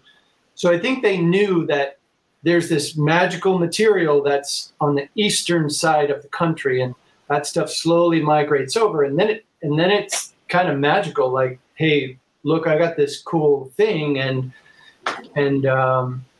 so then the first iron, because there's no steel on the West Coast, there's no iron deposits. But there's copper. There's a lot of copper in Alaska. And so it was a chieftain's kind of a valuable thing, these copper shields. They would make these copper shields out of it, and it showed his wealth. And he would cut pieces off of it and give it away, and it showed how wealthy he was. So they knew how to forge copper. They knew that meteorite was a super exotic thing. And eventually they would get iron off of Russian clipper ships. So the Russians came over and realized that there were all these sea otters, and they used to call sea otters soft gold because their pelts are unsurpassed for warmth and water resistance. And there were thousands and thousands and thousands. They were easy to kill and catch. So I think they mashed all that stuff together, and when they made the first big daggers, they just went, "Oh yeah, a woman did it. It's from a meteorite." And sorry, I'm just talking a lot here. Bob, that's fine. That's kind of the point, Bob. Yeah. Bob, Yeah. when you make Now listen- knives, when you make knives, where do you get your inspiration? Because when you look at your knives, like, you're not seeing just like a knife with the steel. Like, there's so many meanings behind it. There's so many symbols that you're using. So like all of your knives are coming with a theme. How'd you get the inspiration? Where'd you get your inspiration? It's a good question. I'm always trying to make something that's layered. So I was successful at making a tool, and I got to the point where I could make more orders for 8-inch carbon steel chef's knives were coming in than I could fulfill. And it got to the point where I didn't enjoy it anymore. You know what I mean? I think I went into making knives because I wanted this creative lifestyle. And suddenly I had a factory job, and I was just cranking out 8-inch chef's knives. And I wasn't happy anymore, and I thought I need to do something else. So then I began to experiment with Damascus and what that potential was. And I think philosophically we're just always trying to push it. We got to the point where we really understood the material and how it would react for the most part. I mean, I'm still learning. But then Tom and I discovered how we could do figurative stuff. And now the whole thing exploded. It just opened up. So now we can actually put a message into the blade. Prior to that, we were just making a tool, and we were trying to make it technically sound, or aesthetically beautiful and technically sound. But now we can do all three. We can make it technically sound, aesthetically beautiful, and have some sort of a message in there. I mean, look, I have a huge ego, and I'm competitive, like a lot of guys that are in the knife making industry. And so I'm always looking for an edge, not to make a pun, but I'm always looking like, how do I differentiate my work? How do I make it stand out? I got one life. I got one time I'm going through. Like, how do I make it? How do I make a statement here? And so that's what we're trying to do. And I want the statement to be one that's kind of universal, and maybe, yeah. Yeah, nice. I totally get it. And while Bob's been talking here, we've just been cycling through his Instagram. You'll be able to find it, Bob Kramer Knives. So, Bob, it'll be a hard question, but what was the most memorable knife you made? it'll be like if I ask a knife maker to pick their favorite knives, it'll be like asking them to pick their favorite kids. But I'm sure you made a knife that's more memorable to you, like technically better or not than the others. Is there a knife like that? The first Clinkit dagger was quite memorable. My Mastersmith dagger was memorable because it was fucking challenging and really hard for me to make. What year was that? 97. Right. So yeah, early. You did the course 92 thereabouts. So 5 years. That's Individual results might vary, guys. Don't just sign up to Arkansas. Yeah. Got the course in 92. I took the course and I realized that I said, oh, shoot, I just got to pay my $50 a year. I can be an apprentice. And then if I pass this test 5 years from now, I could actually be a master of something. That's crazy. And I thought, I want that. I'm going to get that. So, I did my journeyman smith, and then I got busy running the store. I had 2 employees, and, there's a lot of stuff to sort of take care of to keep the thing running. And I swear to God, it was 30 days before the Atlanta show. And I thought, oh, shit, I got to do my Mastersmith blades. And I luckily, I didn't have a wife or a girlfriend at the time. So I worked like 16 hours a day on just making it. But the dagger was like overwhelmingly challenging. And I made 3 of them before I got to one that I thought would pass. Yeah, in 30 days. The whole knife. I just did 3 plates. Yeah, right. In 30 days. I did all 5 of my test knives in 30 days. Wow. Including I'm still working on my dagger. I started with Kevin Cashin about 3 years ago. So there you go. Just putting it out there. I was obsessed. Yeah, but Bob, the perspective also with that comment from Corin Bob is he makes 1 knife a year Okay. with a blade that's 2.5 inches long. He probably still uses the same belt that he's using from 2012. The spider webs on the grinder. Who, Bob, in your early years of doing your knife making, especially when you went into the chef sort of knives, who were your influences in there, or did you just go off the cuff and go, I'm going to do my own thing and I'm just going to let this evolve naturally? Yeah. Nobody else was doing it that I knew of. Yeah. Nobody else was doing it, and I had a real strong opinion of what a chef's knife should look and feel like, and I just thought I want to bring that to life and see how it works, see if people like it, see how hard it is to make. Yeah, nice. And it hasn't changed a whole lot since then. Pretty much. Nice. Yeah. In the previous clips that Corin was showing of your Instagram, saw a really nice folding knife in there too. Yeah. You were saying before about not putting all of your eggs in one basket. Is that the same sort of thing? Like, obviously, you're a very reputable person. Well, obviously, a very reputable person for the chef knives.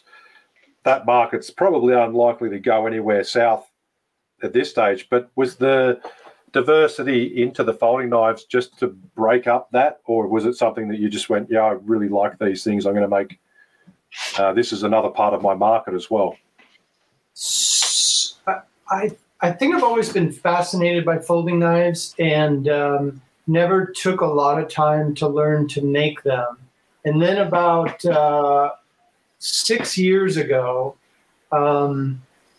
I wondered where Tom Ferry was. So I'd see Tom Ferry once in a while at knife shows or hammer-ins. And I've always liked Tom. He's got tremendous amount of integrity. He's a really good maker, and he's a really talented guy. And I just like the guy. And so one day I looked on Instagram 6 years ago, and I'm like, where's Tom Ferry? And strangely enough, he had just posted a picture. So I messaged him, and I'm like, Tom, what are you doing? How are you? What's going on?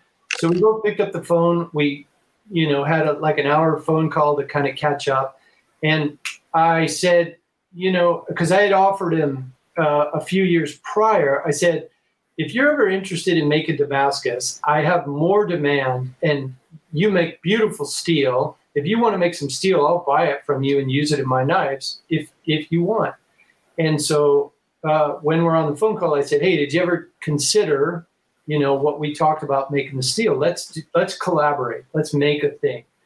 And he said, okay. So we had gotten together and we're like, what are we going to make? And it's like, is it going to be a kitchen knife? It's kind of like, yeah, I guess it could be a kitchen knife. But I go, your thing is folding knives and my stuff is food. Let's make a picnic knife. Let's make a friction folding picnic knife with a bottle opener on the end of it. And let's just see what happens. And so we said, okay, we're going to do carbon fiber. We'll do, I can't remember what the steel is. It's, anyways, it's a nice stainless steel. And so I designed the blade. He basically engineered it, made sure everything was working right, put them together. I sharpened them, marked them, and marketed them. And it went incredibly well. And I said, are you happy? He's like, yeah, that was fun. I like that. And I said, let's do another one. So we just kept going down that hole. And eventually, 3 years ago, I moved from Olympia to Bellingham, which is about 2.5 hours away, further north towards. And they said, Tom, you should move. This is a great town, and I'm going to have a big shop, and we can work together every day. Because there's something so much richer when you're collaborating. To have somebody in the shop that you can bounce stuff off of. They'll shoot down ideas or they'll encourage other ideas. Very often I'll say, hey, Tom, what about this? And he'll say, oh, yeah, and then we could do this. And we're able to sort of compound or enrich each other's ideas. And then there's a certain amount of energetic enthusiasm, like when we go to prove out a piece and you dip it in the etch and you bring it back. You're like, fuck, dude, look, that fucking worked. Oh, my God. It looks like a goddamn feather. What the fuck? And so that's fun to be able to share that. And so that's the folder, is that it's really Tom's thing, and sometimes I'll drive the design, and sometimes he drives the design. Yeah, nice. Awesome. Very nice. No, I'm looking at pictures of them on Instagram as she's talking. Mind blowing. You should have a go at a barrel knife. If you need any help, I'm more than happy. There's, very old design. Anyway, never mind. No, they're cool. They're a Swedish folding knife. Swedish design. Yeah, I like it.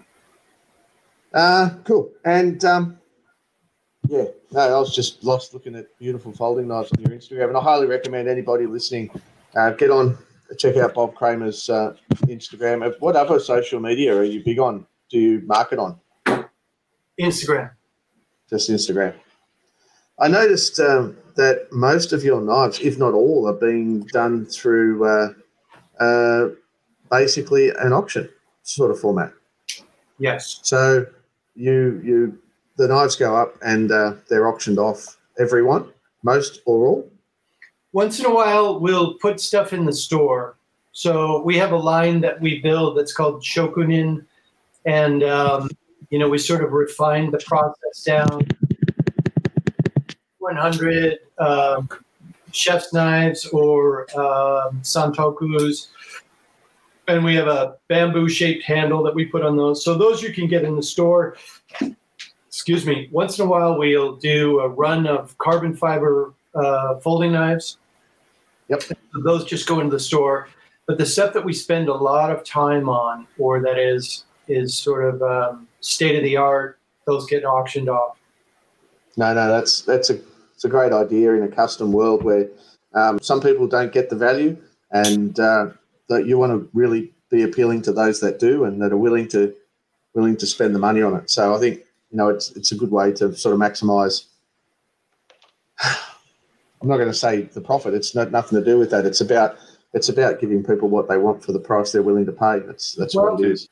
So for me, it's about letting the market set the price. So exactly. So for years, I had the good fortune of being back ordered, and I'd work weekends, I'd work 60-hour weeks, I'd work on holidays, and my wife is in the financial world, and so she said, "You're not charging enough for your work." And she said, if you have a back order of 2 years, you're not charging enough for your work. And, I'm just, honestly, I just make kitchen knives. And I thought at the time when we had this discussion, my knives were like $600 for a chef's knife. And I go, it's crazy. Like, I was a cook.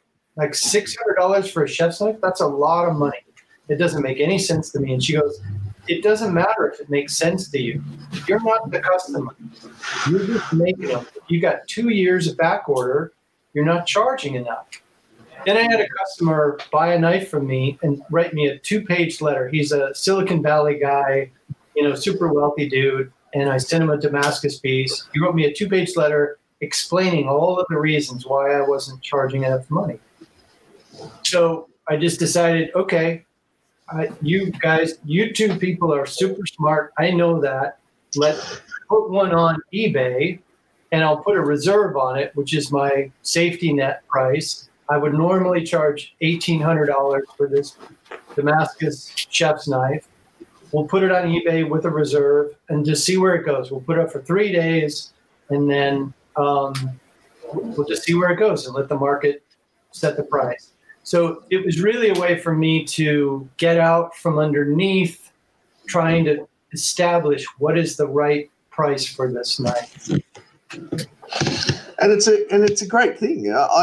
So many conversations I have, because whilst I only make one knife a year, or sometimes two. Last year was a 2-knife year. The conversations I have with people are all around knife making. The business I work for here, we sell knife making supplies. We're the biggest distributor of knife making supplies in Australia.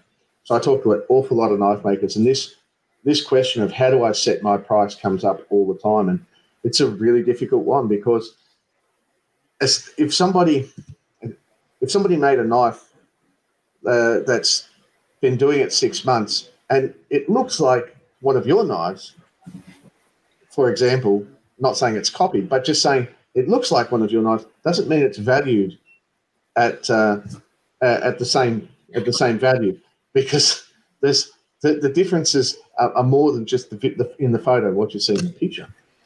And there's a lot of people that come into the scene and they attempt to charge too much, but there's far more people that come onto the scene and totally undervalue their work. Yeah. And there's some of those people. Can I say Ian Stewart? Am I allowed to say it live? I just did, didn't I? He's the one that doesn't charge enough. So we're clear on that. Yeah. But he's doing magnificent, beautiful work and fantastic stuff. And he'll go to a knife show and he'll sell 40, 50 knives. But he lives off the grid. He says, my expenses aren't high. I live off the grid. I'm retired and I do everything by hand, and that's all I do. And so why should I charge? And I'm like, anyway, it's such a difficult realm, and letting the customers decide is a smart ploy. I like it, particularly when you've hit the master level that you have. So, yeah, I can't value my own work. I don't know how to do it at all. Yeah, it's hard. Yeah. Challenging. So Bob, somebody else has to do it. If you were to give any advice to any starting knife makers, what will that be? Oh, that's a great question.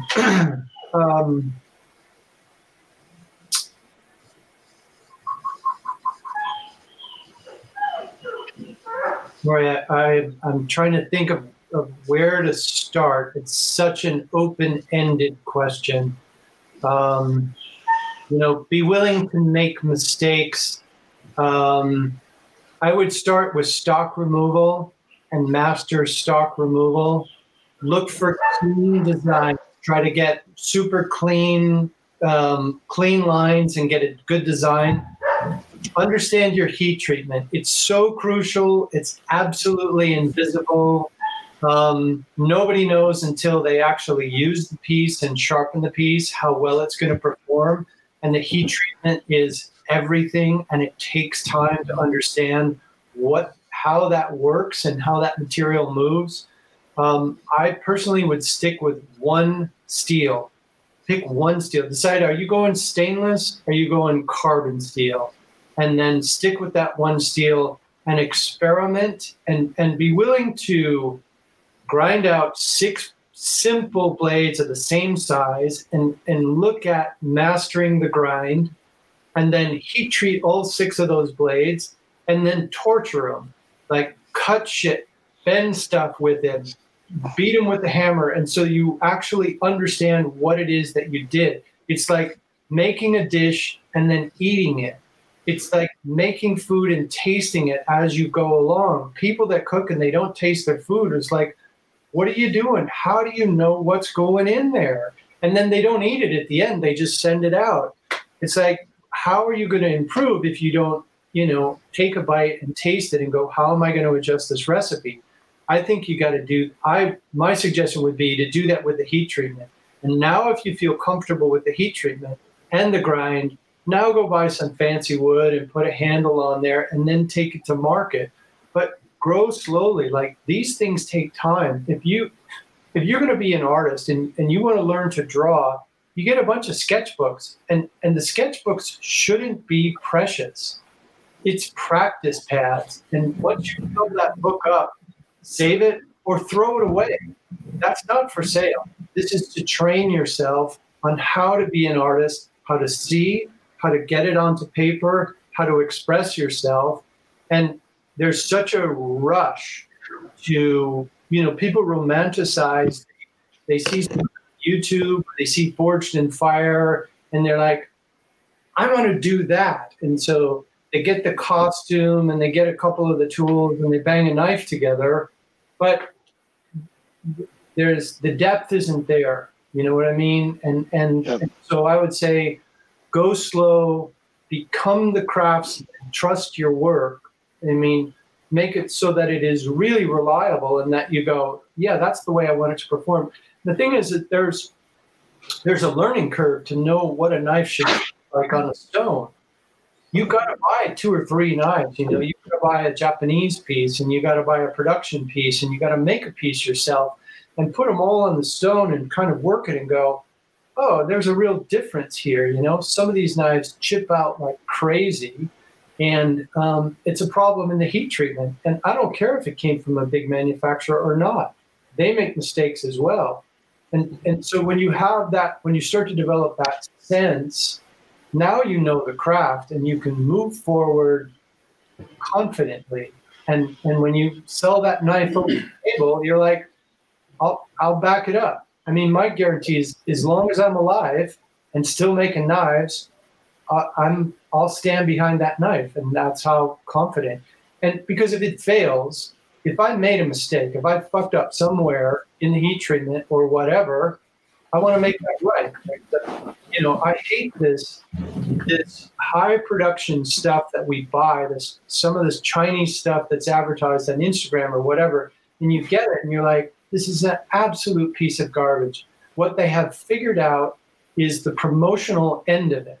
The promotional look amazing. And then you get the thing and you're like, there's no quality here. There's no spirit here. There's no craftsmanship here. And I think what we're trying to do is not only create a lifestyle for ourselves, which is incredibly rich and that can provide for you for your whole life, not only the creative part, but the financial part, the engagement part, and the fraternity part. But you can change somebody's life that you sell this tool to, because now they get the experience of using like a really beautiful tool if it's real. If it's bullshit, you've just popped their bubble and they're gonna be like, damn, I'm disappointed. The guy looked like the real deal. Well, I think also because of the changing times, you were saying about the new makers to be patient and get better at their craft. But when they look on the social media and see the makers who are doing it well or who look seemingly successful, they rather focus on the marketing side of things versus getting their crafts better, because I want to be that guy. I want to be that guy. So which one is the one that you can master easier? Make it nice for that long, or marketing? Marketing seems to be the always easier route to go to. Yeah, and I sort of I feel bad for some of the young people because they have been steeped in this realm since they were kids. They've had some sort of a device since they were kids. And so it's at their fingertip to like take a video or a shot of themselves, and that's all they know. And look, we all know this stuff is poison. It's not good. It is a vehicle. I use Instagram, but it's fucking with your head. Like I'm looking for those likes, and I know it's an illusion. It's not real. That's not how my business runs. Mm-hmm. I post those pictures because part of the reason is now I get to speak to you guys, and I wouldn't know you guys otherwise. Like I haven't been to Australia, but you know my work, and so we had a connection, and then you reached out, and now we're talking. That's cool. But as far as believing what's happening via social media, that's like poison and crazy, and we got to kill that shit, or at least we have to talk about it. We have to acknowledge it and use it for what it is. But I don't think you can. I know you can't jump from I'm going to slam a knife together and put it on Instagram and make $1,000. That's wrong. It's wrong. This is bullshit. We see it a lot, though. So part of your advice, which just rang true with me for the new maker, is regarding the steel choices and sticking with a particular steel or maybe a couple of different steels and then learning the most out of them. That's one of the things, especially with, we have a Facebook group where we get a lot of people asking questions. And that's one of the key things which just, I don't know, it just does my head in a little bit, is you get these guys and they're like, oh, I've used 1075, I've made 2 knives, now I'm using 80 CRV2, but what about this and what's the best steel? And it's like, man, you've made 2 knives with a steel and you've not even touched the surface with it. So hearing that from someone like yourself as well, this is sage advice to go out to the people that listen to this in the future, is work on a steel till you know how it works and you can get that heat treat down. Like I said, so you could put 100% guarantee on it. If it doesn't work properly, it's probably not the user, possibly not the user. It's probably something we've done in the heat treat. Or you can stand back on it by saying, I'm so confident that I've used this steel so much, I know the ins and outs of this steel, you should not have a problem with it. Here's the other deal, is that these steels, if you look at the recipes, if you look at the heat treater's guide, that's what we use. I don't know if you guys use the heat treater's guide, but essentially it's this big, thick book that's got all these recipes of all these different industrial steels. And if you look at the recipes, there's a parameter for each element. So let's say 52100 for example, and I'm going to pull these numbers off the top of my head, so they could be slightly off, but essentially 52100 should have something like 0.90 carbon to 1.3 or something like that percent. So you've got this spread. The manganese also has a spread. So the manganese can be, again, riffing, 0.45 to 0.65% manganese. And so forth. For the chrome, the same thing. You've got this variation. If you start to push those elements, let's say the particular batch that you bought is on the high side and it's got 1% carbon, and the manganese is also on the high side, it's 0.65, and the chrome is also on the high side, it's 0.70. That steel compared to 52100, it's still within spec. That's at 0.90% carbon. It's on the low side of the manganese and the low side of the chrome. Those two steels are going to heat treat differently, but they're both labeled as 52100. Bob, I can personally attest to that. I managed to get a Hamon, proper clay quenched Hamon in 52100 they had a probably lower manganese content. Yeah. It was something that seemed to be like, didn't make sense, but must have a lower manganese content. Yeah. So there's a lot going on in steel. I sell a lot of it, and I'll tell you right now that 99% of what we sell in steel is hype. So it's the latest fashion. I call it the steel wank. Yep. And we see it all the time. People bringing up and saying, "Oh, I need some CPM 90V because it's the best steel in the world." It's like, how are you gonna heat treat it? What's heat treating? Right. What's heat treating? Doesn't it come hard? Hey. And you have these conversations where you think, yeah, you really please get some 1084 and let's get started. Yeah. So, yeah. Anyway, all good. Absolutely. Can't agree with that one more. So, do we want to go to a couple of? Do we have enough user questions down the list on the side there? Yeah, Corin, well, we can ask?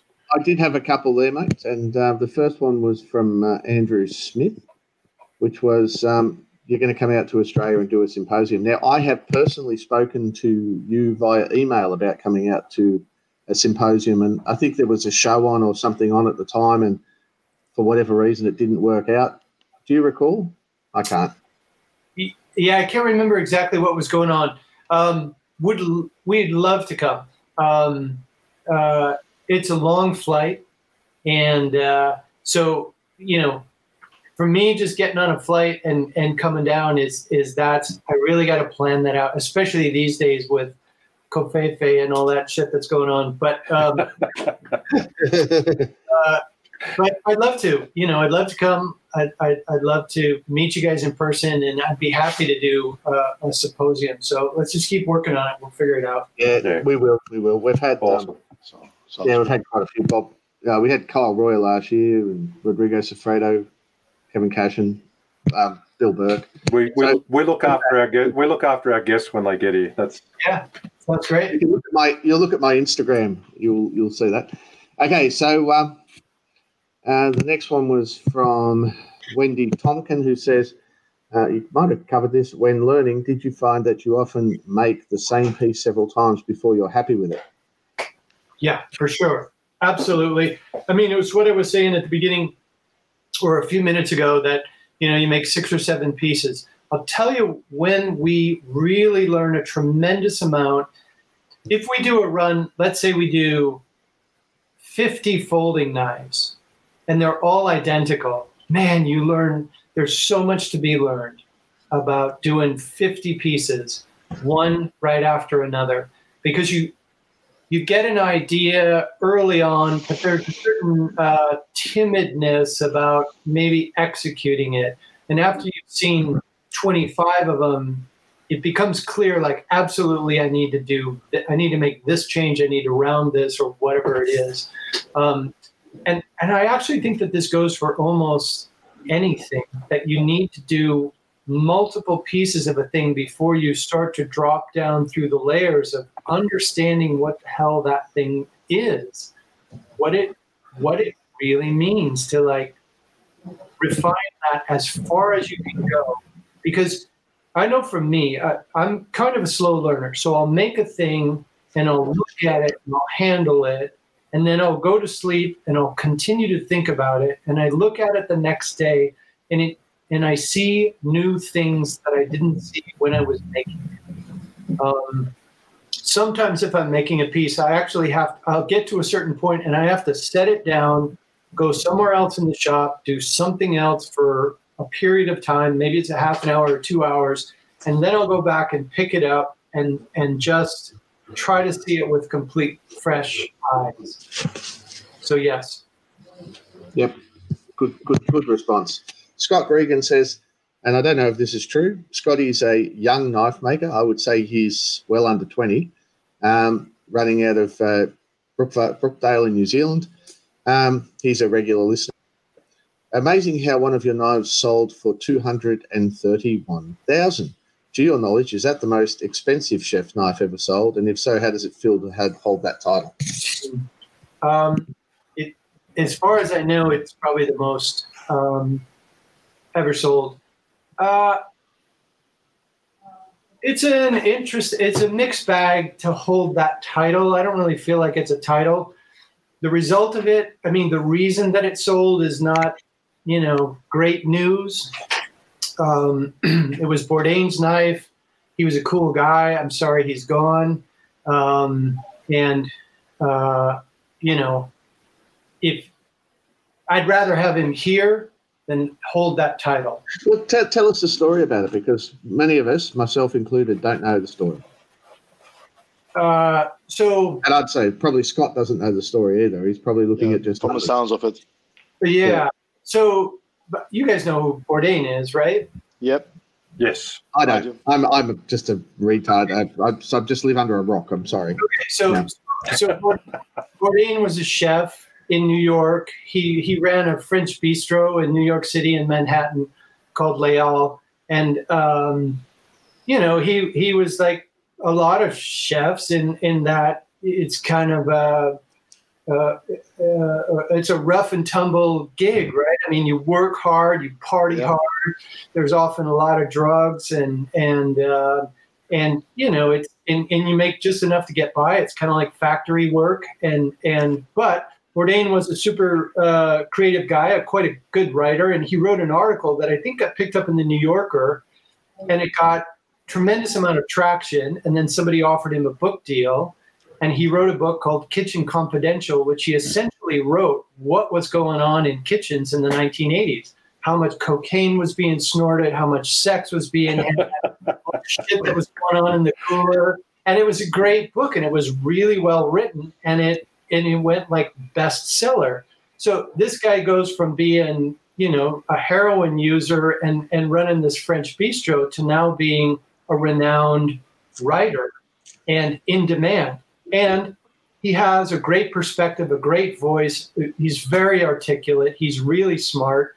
And that he was able to parlay that book into a TV show called No Reservations, and traveled all over the world and ate with people. And he became quite a celebrity.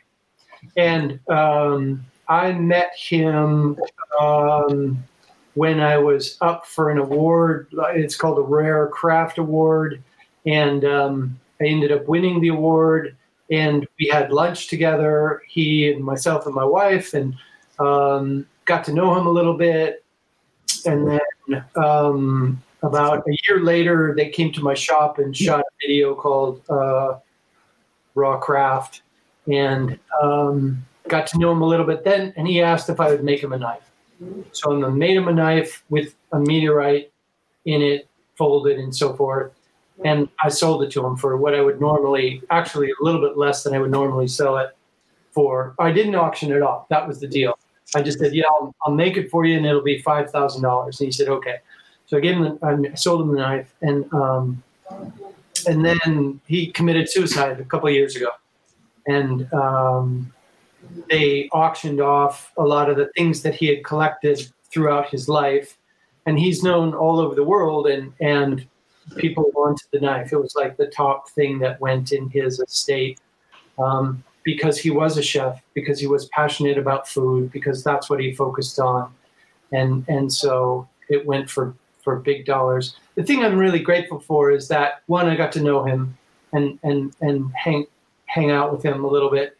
But also that money, some of that money went to scholarship for chefs at the Culinary Institute of America, and then a part of the money also went back to his family. So I think that that's all beautiful, good stuff. So you didn't sell a knife for that money. End of story. End of story. And the men's health issues that have been raised there, another subject close to all our hearts and touched on it several times in the podcast. So anybody feeling that way should not think how valuable their knives will be afterwards, but rather get in touch and let someone know what their problems are and let us help. I think that's the message there. Bob, that episode you guys did was, for me, like watching your two superheroes talking about the rock band that you enjoy. Like something that you wouldn't see like in a parallel universe kind of thing. It was so cool to see, because I followed him for years as a former chef, and obviously I was following your craft as a fellow knife maker. So that day when you opened the Instagram was a sad day to learn that news. It was a tough one to swallow. Yeah, agreed. I took something a little different out of that video, and it was when you poured a glass of whiskey at the end and the camera panned down, and I was like, nice, these guys are drinking whiskey out of jars. Workshop whiskey, it doesn't matter if it's out of a paper cup or a glass jar, that's the best drink. Yep. I've had a lot of drinks with a lot of guys around the US in various vessels, but the same thing is just enjoying that drink at the end of the day. Amen. Guys, yep. Yeah, absolutely. Actually enjoying a drink at a knife show as well. That's Oh yeah. That's cool. We've got a couple more questions. You got time for a couple more, Bob? Or Sure. Yeah. Okay, so Corey Cunningham says, what's the biggest knife making business failure, and how did you get past it? Oh, good question. The biggest knife making failure.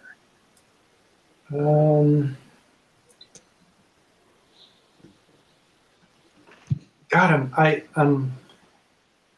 I'm stumped, and it's not because I haven't had a lot of failures.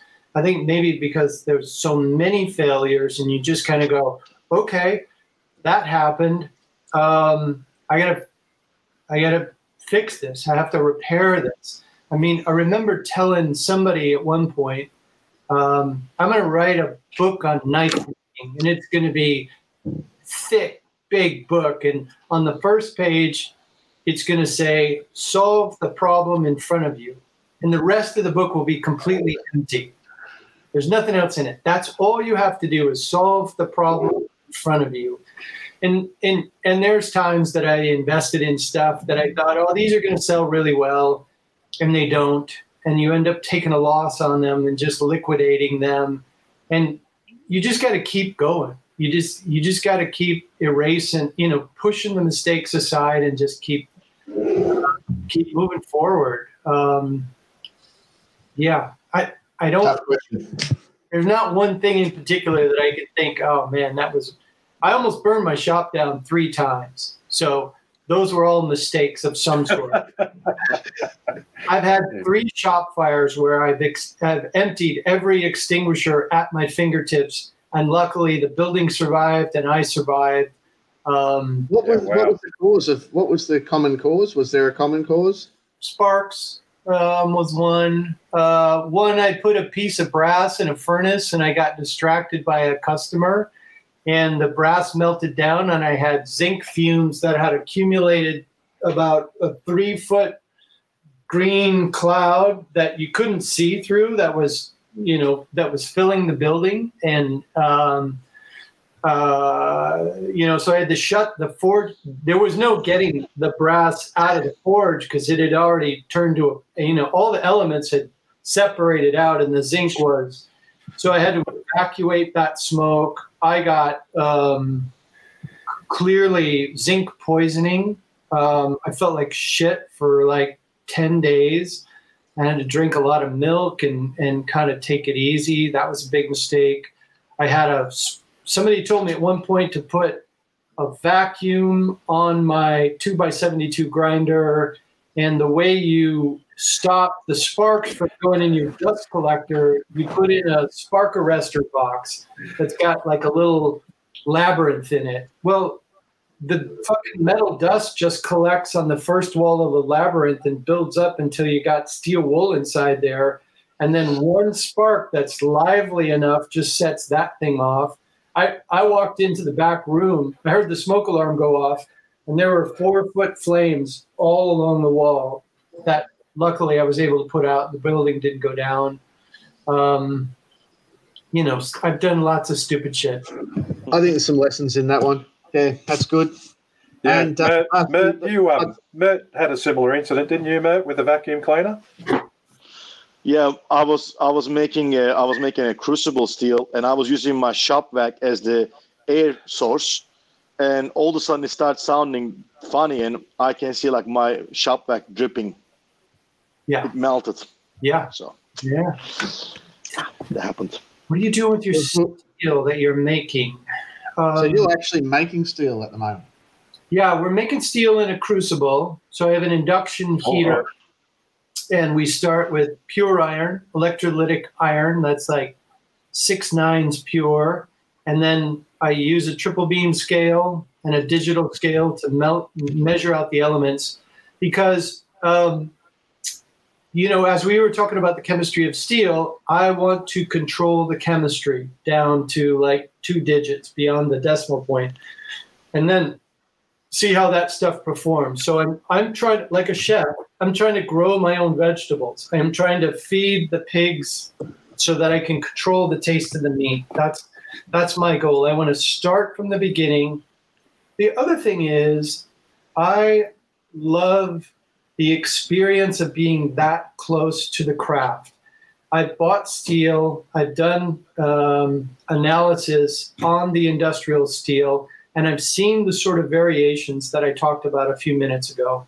So having the capability to make steel in the shop from scratch, I feel like I can control all of it. And I'm also responsible for all of it from the get-go, from the jump. So as long as I know my elements are pure, the rest is on me. How it comes together, how it's heat treated, blah, blah, blah. So Bill's question was, what are we doing? Well, I mean, we're making knives. I make the steel and then we combine it. And every project that we do, there's something to be learned. I mean, maybe it's because I'm kind of a slow learner, or maybe because there's so much to be learned, or maybe it's both of it. But we just feel like we keep learning so much about this material. And it's rich stuff. It's kind of weird. We've been making steel for a long time. We've been making these tools for a long, long time. And there's still more stuff to learn. So in a sense, it's super exciting. And brilliant. Yeah, Cole here at Gamaco is very, very keen on this, and he's actually preparing a little kit for people with graphite and iron powder and everything all ready to go, so you can smelt your own steel. I don't know how it'll go, but he's having fun, so we'll just let him do it. Yeah. Could go with or it could go with 4-foot flames in people's workshops. Whatever, it's all good to me. Yeah, that's it. We've been using up a lot of your time, and we're coming on to the 2 hours. So probably appropriate to. Let's give the last question to Ian Anderson, who is from the US. I think he was in Colorado. He's listening, so we'll give him a chance to have a shot at the title there. What's your favourite tool or jig that you made for your process in making knives?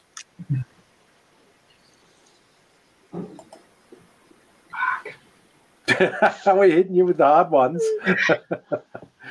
How about you send us a picture of it? Send Mert a picture of something as you think about that over the next couple of days, and we'll put it up on our Facebook page. Okay, sounds good. Sounds good. How would that be? Then we can have a